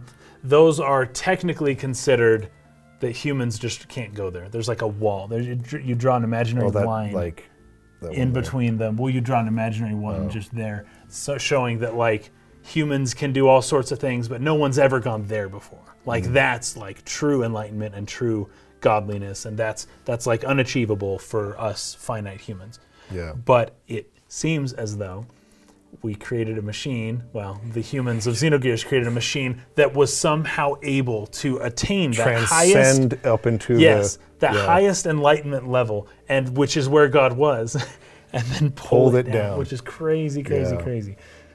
So, anyways, Yeah. So Sephiroth just I think it literally means emanations, and each of these little nodes, these are 10 attributes of Ein Sof, right? And it's how he reveals himself and continuously creates both the physical realm and the chain of the higher metaphysical realms. So that's what Sephiroth is. Yeah, it's all the about. knowledge of God. But when the crazy ship, whatever you call it, the Eldridge? No, the new triangle. Oh, the pyramid Merkava? one. The Merkava. When the Merkava shoots one of its guns, you see the path of Sephiroth kind of symbol. Yeah, the symbol's on it. And it lines all the way up, and then it just lets out this that's massive right. blast. That's right. That's where I don't know that blast has anything to do. I think it was just a cool Enlightenment, symbol. it just looks cool. They just put it there. It's just a reference. Yeah, but it was pretty sweet. Anyway, so that's what happened, is the wave of existence got trapped in the Zohar modifier, and it's trying to get back to its higher dimension again. But he essentially describes, and I wrote this all down, like all of its dialogue, but I don't want to read it all. I'll just use it for reference if I have to. Okay. What happened was that Abel is essentially the original person that Faye was. Yeah. Right, the first incarnation of Faye. Yes. Abel was boy. the sole survivor of the Eldridge crash. Yes. There was one human that lived somewhere. One human on that entire ship survived the crash, and it was Abel. Mm-hmm. He's the one, if you want to call it genuine human, that was on this planet ever, because the rest of them were created by the Catamon. By machines, yeah. So he's the one human, like legitimate human, that survived that Eldridge crash on this planet. But he was a refugee of this war that was happening, this galactic war. So he was traveling on that ship, probably being taken somewhere to be relocated or to find a family or whatever. He's being taken somewhere else. He was maybe a refugee of that planet that got blown up by Deus, I don't know. Who knows? But That'd be crazy. he found his way into the room where the Zohar modifier was. And he made contact with it. He touched it. Before or after it crashed? Before. So this is why he survived. Yes. This is the reason he survived. He contacted the Zohar and contacted the wave existence. He and the wave existence communicated. Yeah. And the way that he describes this, the wave existence describes this, is kind of interesting. Being but only a child, you defined my existence with your desire to return to your mother. Because the wave existence is this like other dimensional being. It's like it doesn't it's really way outside relate of our- to our human experience in this dimension that we're in. Yeah. So it's trapped inside of there, but its contact with Abel gave it some like tether to this dimension. It like had some purpose to its being here. It started to understand where it was and how it should operate in this dimension, if that makes sense. That's cool. By coming in contact with Faye, with Abel's mind, Yeah. right? And Abel's desire at that time was a mother, because he was an orphaned child. Yeah. So it says, you defined my existence with your desire to return to your mother. Thus I came to prepare the mother's will. That will is Elheim. So he wanted to make a companion, a mother companion, the wave existence, for Abel. For Abel. And because he's inside of the Zohar modifier, which is powering the Catamony, which has the ability to create organic matter, he's able just to like, make "Burp." a mother for this child, right? That was the original mother, the purple hair. However, at the same time, Deus, the system itself, has its own protocol to revive itself, which is the Miang side of it. So the Miang and Eli, the will of the Zohar, which is the Eli side, and the protocol of the Deus system, which is the Miang side, both came into this original mother.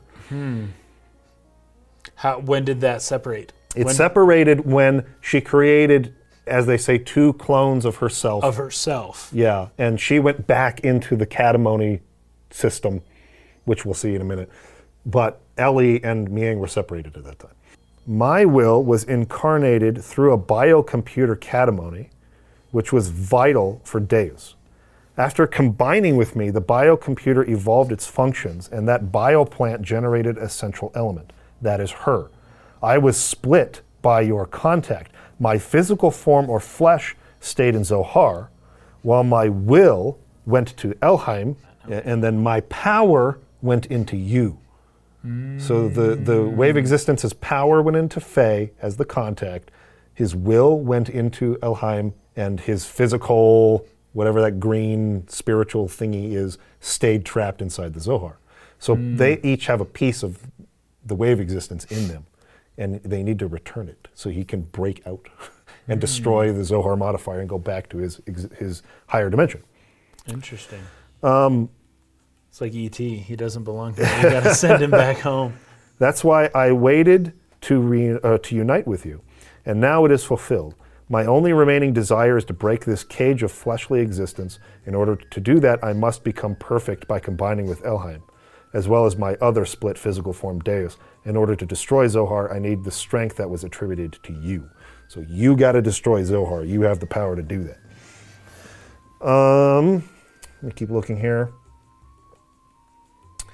Originally, Ellie's release should have been performed by me, the one who desires to return back to the higher dimension, but I'm bound to the system just as she is, so I'm unable to participate. You're the only one who can release her from the spell. Just as Deus and I are inseparable, you and her are also inseparable. That's because part of the wave existence is in both of them. Okay. He goes on to say that the wave existence played some role, might have had some role in all the trauma that Faye has gone through. He's almost like, well, I know you've had a terrible traumatic life. The existence is empathizing with him a little. Yeah, I know that your contact with me has caused this, and it's been sad to witness that, kind of a thing. And Faye says, I disagree. I can't blame anything or anyone besides myself. Regardless of what may have happened in the past, with the passing of time, the cause becomes more remote. It is a problem that comes from within myself that I myself must deal with. This is extremely profound. It is a concept I agree with so completely. Me too, and I feel like I watch so many people who struggle, whether it's with mental health issues. I mean, I do too, but I mean, everybody to some extent has problems, right? Right. But there's a way of staying stuck in that forever, which is to point out. Yes. And say, your fault. This Here's happens a list to of me. all the people who were mean to me in high school. Yeah. It's because of all that stuff that I ended up this way. Yeah. Now, this is by no means meant to say that people aren't genuine victims, because they are. But there's nothing you can do about it. It happened. Yeah. And what you have control over is how you respond to it, how you take responsibility for what you become, and how you deal with it. It's only something you can do within yourself. True introspection. You can't go to all those people who harmed you and pull them over and say, fix what you did wrong, fix what you broke. Right, make it better. They can't. I'm right. And as long as you stay in that mentality of pointing the finger at everyone else who harmed you or who did you wrong, you will stay stuck in your neurosis. Yep, you're doing yourself a disservice. Faye was victimized by his mother, by Karen, horrifically abused and victimized. But it isn't until Faye takes responsibility and says, as he says here, regardless of what may have happened in the past, with the passing of time, the cause becomes more remote. Yeah, that's true. It is a problem that comes from within myself that only myself must deal with. Do you know what, I learned this recently. Well, I just thought of this recently, actually, just a couple days ago. The word resentment Yes. is, well, I believe it's French, ressentiment, something like that.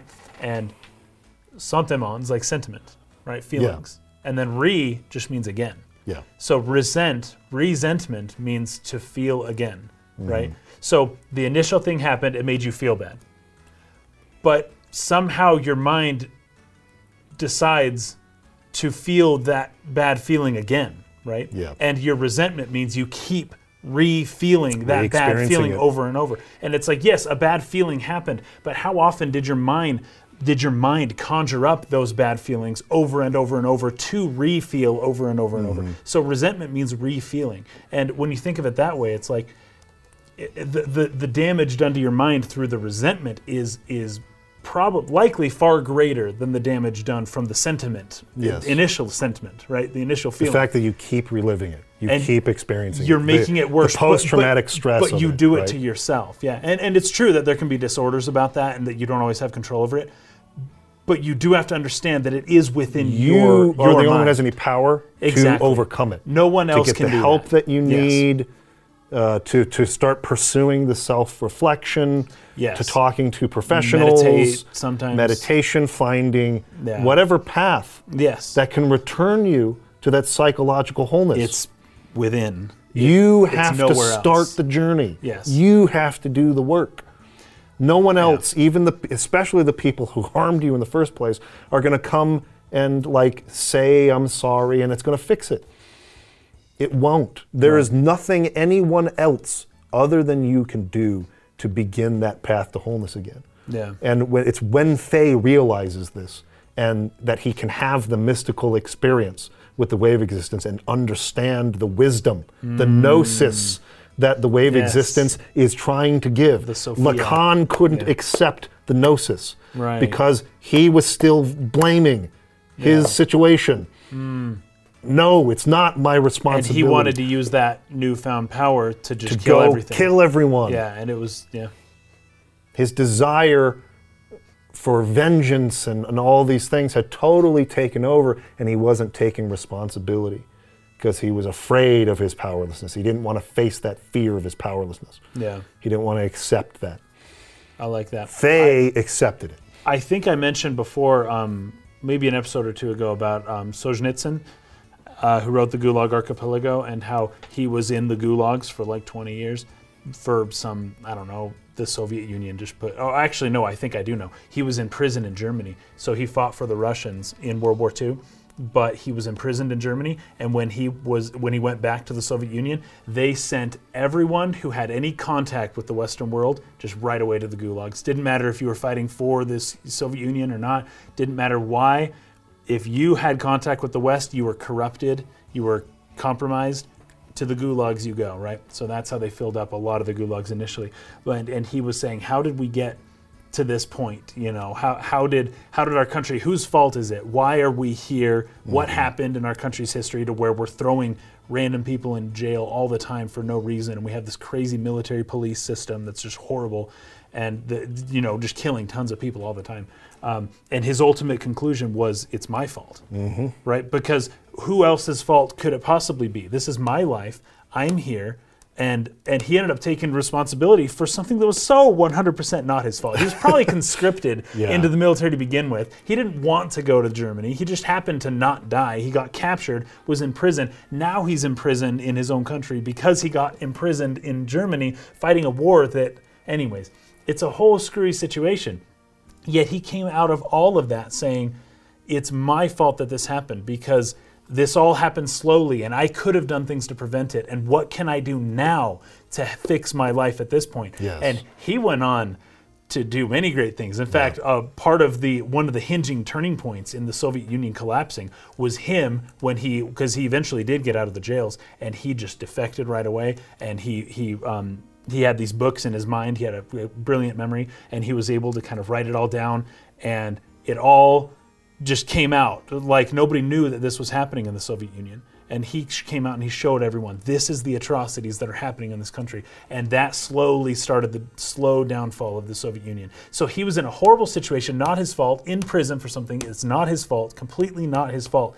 And he turned it into one of the greatest acts of revelatory goodness that anybody can really do, that is like, I'm going to reveal this to the world and I can do it, and whereas if he just wallowed in his own self-pity, he probably would have died in the gulags. Yeah. He probably would have just become nothing and nothing would have ever happened. And he'd live his whole life resenting and blaming others for and even if technically it's not his fault, deciding to accept blame for it anyways Yes. is the turning point. And because that's all you can do. You Yes. can't do anything but accept that I had something to do with this. This didn't all happen randomly, willy-nilly one day. I could have spoken up and told the truth. This is his big thing. Always tell the truth. The Soviet Union basically didn't let you tell the truth. If you've ever seen the TV series Chernobyl, Yes. that's It's how so it happened. good. They're afraid of telling the truth. Everyone is Was afraid afraid. of telling the truth. And Solzhenitsyn said that's the problem. And then he had to think back in his life.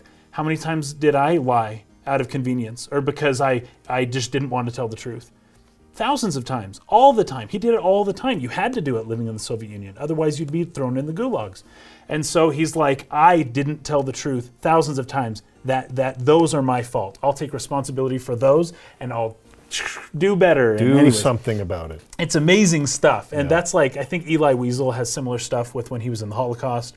And like, you just find these people in these horrible situations who come up with this type of stuff that's just like, man, your life, it really is yours. And your mind is yours. And do with it what you will. But the more that you blame and scapegoat, then the less control you have over your own mind and your own life. Yeah. In order to really control your own mind and your life, you need to take responsibility and accept the blame for whatever's wrong around you and then go fix it. Because once you accept it's your fault, then you're like, well, who's going to fix it? Motivated to I'm fix. going to fix it because it's my fault. And Yeah. then, boom, all of a sudden people start fixing problems that they would have just otherwise said, oh, somebody else should fix it. Yeah. Even Anyway, even if so you much don't even if you don't want to necessarily word it as it's my fault, you could still say it's my problem. Sure, it's my responsibility. It's my problem. responsibility Yes, to sure. do something about it. Fair enough. Even if it's not my fault. Fair enough. Even if you can just go that far, Yes. it will at least put you on a path to where something can be done Exactly. about it. But I thought it was so profound when Solzhenitsyn said, well, telling the truth is no one tells the truth. Oh, wait, I didn't tell the Yes. truth. Who knows? Maybe one of those truths would have stopped all of this from happening 30 years previous. Like, who knows? And so, well, I don't even think he was 30 at the time he was drafted, but he found a way. He found some way that he was technically responsible. And then he owned up to it, and he took responsibility for it and went out and changed the world. Yeah. And anyone can do that. Anyone in any situation can do that. But you're right. You might want to start off Yeah. not blaming yourself initially, and Well- just at least the word responsibility is the Yeah, good word. though. like- At least take some responsibility for it so that you can do something. You don't have to accept like the shame of fault. That's not really the point of the exercise. The point is to say, it's empowering to say, I have control. I can do something about it. Instead of, Sure. this was done to me, it's out of my control. Yeah, all these It's other all people have happening control, but to me. I don't. Yeah, That keeps you stuck psychologically, yeah. in the coward's room. Yep. Or in id's sector of reliving or resentment. resentment, Yes. refeeling those old emotions over and over and over again, and that's a horrible place Don't to be. until you say, no, I have control. It is my responsibility. I can do something, that you feel empowered to take a step and go somewhere and start on the path to psychological wholeness. Yes. Whichever path it is that you come into that you feel works for you. And there are many of them. Yes. There are many, many, many of them. There's And- so and many new religions. paths get invented all the time. So many psychoanalysts and psychologists who have different Yes. theories on And how different which philosophers one and- works for you. Find it, Yeah. take it, Yeah. take responsibility for your own psychology, your own brokenness, and start putting it back together again, one piece at a time, Yeah. and get there. But you have to take responsibility for that journey. No one's going to No one do can it for you. And one of the thoughts, we didn't get into this because it's the Lacan, the phallus and incest. Yes. We are going to get into it. We are. But the Oedipus thing, Yeah. one of the desires, one of the reasons for the Oedipus situation is that you want someone to fix your problems, and your mom always fixed your problems. Yes. Let me just go back to mom. Things were so much easier when it was just me and mom. Mm-hmm. Back when I can't even really remember, but I feel it. And Yeah. mommy, just fix this for me. And she Yep. can't. She will accept you back. She will accept you in, but it's to your own detriment because she, try as she might, she cannot fix your actual problem. You know what's funny about that is It's so tempting. My own mother struggles with that. She's Yeah. the type of person who wants to fix everybody. I think a lot of women are yeah. like that, and that does happen. That's a thing, and that's why the Oedipal situation is theorized at all. I think the in hardest Freud. lesson she's had to learn is to allow her kids to make take control of their own mistakes, paths in yeah, life, to live. to make mistakes, and to fix themselves. And Yeah. it's hard. It's Oh hard my for gosh. some people to like come to that. You literally realization. grew the kid in your stomach, and they're having a hard time. It's like, can't I do something? Yep. But at some point, it's like, no. Yep. Your mom is great, by the way. She's great. She's great. she's a wonderful human being. All right. So we get through that, and I love this scene because Faye goes immediately to Wiseman, to his father. Oh, to yeah. try to help him. And he calls him Yeah. Dad. Dad. Because He's going when in he accepted that change within himself, he's also like, he doesn't want to call Graf Dad, but because of what he just went through, he knows that is my dad. Yep. I don't like it. I don't want him to be my dad. I want to just call him Graf and be like, you're bad. But he calls him Dad anyways, even though it's clearly Graf presenting before him. And he's just Well, I like, because think- sometimes he slips up. He's like, Graf, no, I mean Dad. Well, He's being very Lacan, direct. or he's like, or Lacan, I mean Dad. But he always ends up calling him I father. think though in the cockpit originally it is still Wiseman at that time because well actually I think it's Khan. You see his bandana and everything, but he's like leaning into him and like talking to him. But then Graf takes over Yes, and Graf the suit slips. comes on and he like grabs him by the throat and like lifts him up. Yeah. And he's like, "What the Graf? What are you doing?" Yes, that's true. That's And true. that's a really cool like But moment even it's like because in the very end, he is dressed like Graf still in Yes, the very end. yes. But Faye is just like, you're my dad. And Yes, you're, yes. You're all screwy and loopy, but Yes. you're my dad. And, Exactly. And you can become whole just like I did too. that's exactly right. Yeah, it's beautiful. So there's a little bit of a Star Warsy thing going on here where Faye refuses to fight Graf. I will not fight you, Father. Yes. And he's like, "Fine, I'll kill your friends." And Yes. he's like, "No, you can't do that." Sister, you have Fine. a younger sister. It's basically Yes, exactly that it's scene. exactly it. Anyway, it's kind of funny. But Yep, yep. this is where it gets to the point where they fight, and you're in the Xenogears now. So the Xenogears is the it's the Veltal It's a new version evolved Yes. due to its contact with the wave existence. with the wave existence. So, So it's it's like white and blue and Yeah. stripy. the ultimate form Yeah. of the Xenogears. I didn't catch that at first. I was like, wait, which one's me? Because I was like, the dark one, oh, what the heck? That's like the true Veltal, which is Graf's gear. Yeah. And you're in the Xenogears, which is like the evolved Veltal Yeah. after contact with the wave existence. Yeah, that sounds right. Anyways, it's a pretty cool gear design, and its kind of gimmick is you can transform to this hyper mode. I forget what it's called. Where, anyways, you have to build up your attack levels without using death blows up to a certain level, and then you transform into like the hyper mode, and then your attacks do like mega damage or something like that. So you survive a few rounds of damage by just doing normal attacks, and then bam, you can unleash. You bravely default. Which is kind of similar to like the id system mode of the last Veltal we had. yeah. Like Yeah, same it seems like attack just an names, evolution. like the Goten, and it's Oh, a similar yes. attack names. Yeah, yeah. Anyways, you beat Graf in that fight, which I think is pretty hard to lose. In fact, I think it's a gimme fight mostly. It was pretty short. But Lacan, or Faye feels himself being drawn in by the Zohar modifier. So this is not the wave existence. This is Deus trying to like absorb the contact. Yeah. Right? And what Graf does here, because of the talking back and forth Faye's been doing with him, the philosophizing, Graf is still partially, he's not the contact really, but he's like, he can confuse the Zohar into thinking to buy that's time true. that he's the contact. That's so he totally allows true. himself to be absorbed Yeah, to buy Faye time so yeah. he can get away. That's essentially what happens there. But what he says here is Lacan's imperfect secondary contact with the wave existence split his personality into two. Eventually his body died, but the original Lacan transmigrated, bringing the destiny of becoming a contact with him. He was reborn as your present body. So when Lacan died, the contact transmigrated into Faye. But this is the important part. The remaining persona, Graf, just his desires, Lacanian desires, lived on separately by possessing the bodies of others. That is Graph. That is me. I may have inherited Lacan's will, but I'm not the same as the contact Lacan. It is impossible for me to make real contact. There would be no true melding and release.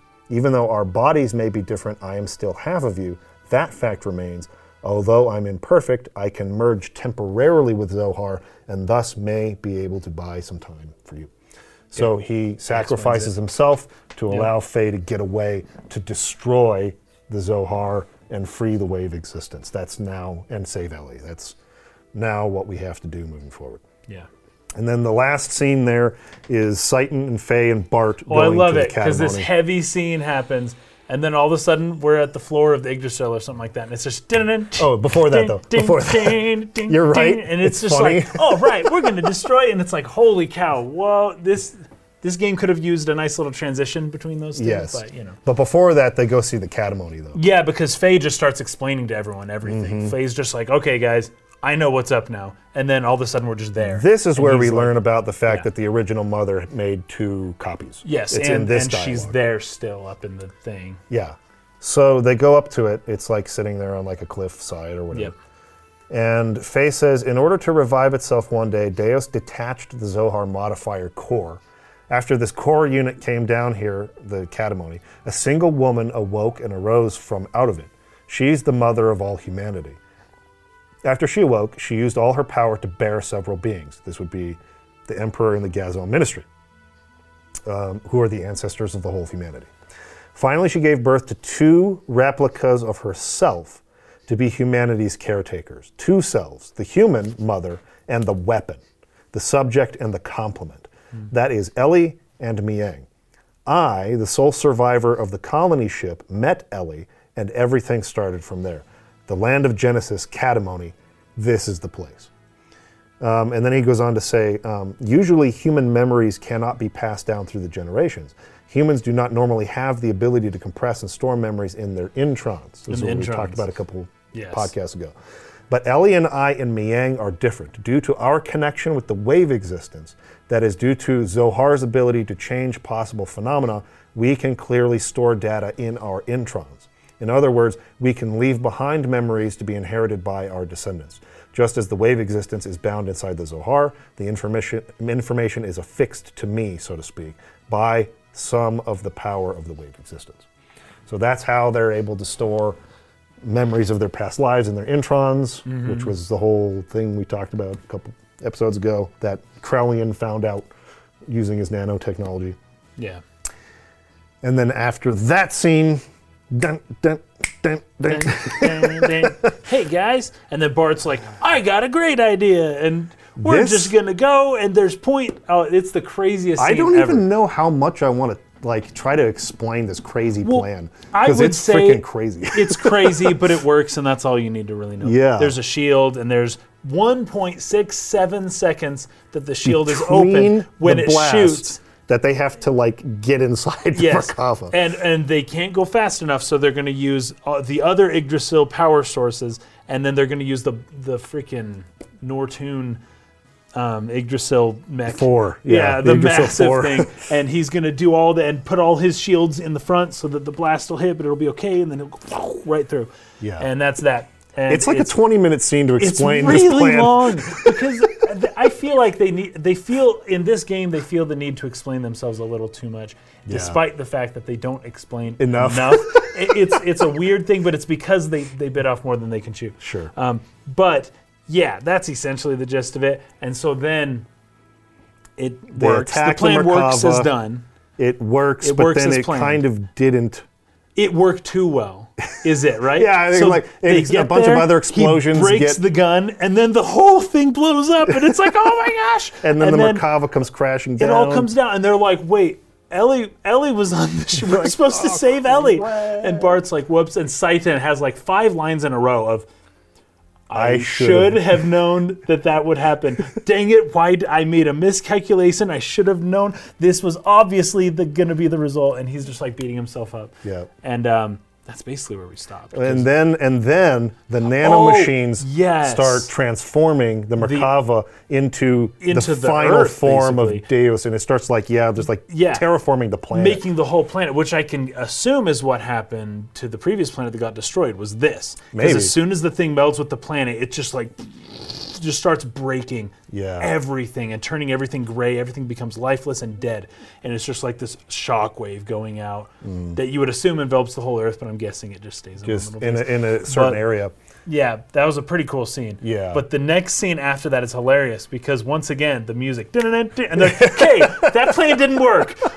Time for a backup. Now we really got to do things right. Okay, let's go over here. It's just like, oh my gosh, you guys. It is so funny. Anyways, the point is they gotta go destroy Deus, and in particular the Zohar, to free the Way of Existence and get Ellie back. And yes, this is going to be our final dungeon of the game. This will be the final. Now there is one more optional area you can go to that gives some more context to the Zebulun era, to Kim and Ellie of that time, and Esmeralda. So I would suggest taking a look at that first, and then going and doing the final dungeon, because there's some good stuff that comes from that. Some really good stuff. Oh, cool. In relation to even with Miang, Miang's role in that time period is actually really interesting. Some really good stuff there. So we'll cover that next time. We'll cover the final dungeon and the end of the game, and kind of just summarize all through the rest of what's left. And then we'll have one more episode with some other people who'll come on, and we'll try to really work into the hardcore weeds and resolve any further questions that people have. The question specifically, no guarantee if we're going to read your question, but we'll try. There is a way. There's a way. If you go on Patreon.com and I will prioritize abso-freaking-lutely Patreon questions first. Yes, questions asked through Patreon will be our first priority, and there's really no other way to deal with because there's just the volume a lot of questions. But Yeah. I feel like we've done Xenogears for 2 years now. It's crazy. It's like, and what's oh funny my about gosh, it's coming to an end. I It's can't believe been it. about the same amount of time that we spent on FF8 and Nier when we did our monthly just that it's been podcast. weekly, so it Exactly. feels way more. It really does. It really does feel that way. But And Xenogears is a bigger game. This is probably the biggest game we might ever cover. I hope so. I don't think we should do 20 episodes again for another game. Anyways, we really didn't even have enough time to cover everything, though. That's the crazy part. I know. But for the next episode, I will have the list of games to cover next time. Now, just to soften the blow of this, because I know a lot of FF10 people were really upset that Xenogears won, and they were probably hoping Final Fantasy X would be the next one.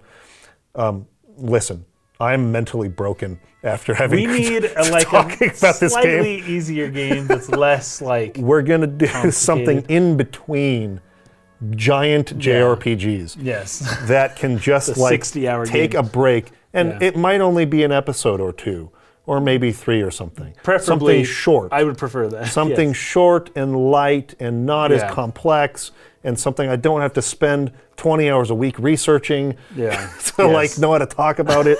Something. So, and it's not going to be a Japanese game. I want to specifically get away from JRPGs for a second and just do something else. So I'm thinking about Hellblade: Senua's Sacrifice, which is a freaking phenomenal game. It's shorter, though. With some really, really big themes, and it's super short. It can be beaten in 6 to 8 hours or something. Or we could go back to Mass Effect, which is also a shorter game. It's only about 18, 20 hours long. Or Ghost of Tsushima or something like that. Yeah. Just something else that's not a JRPG, because I just need a break. And then after that, we'll go back to Final Fantasy X or Tactics or 6. You can choose between those 3. We'll let that be the next choice. Okay. Sounds good. So, but for the next one, it's not going to be a JRPG, just so you know. But it will be shorter. Okay. It will probably only be a month at most, whatever the next game is. And then we'll get back to JRPGs again. Anyways, thanks for watching, everybody. We appreciate you. Looking forward to finishing this up next week. Like I said, just play to the end of the game. That's the assignment for the next one. And then for the following week, you'll have to read Perfect Works. That'll be the homework for the next one. So play to the end of the game, read Perfect Works, and we'll finish this thing up. All right. Till then, peace out.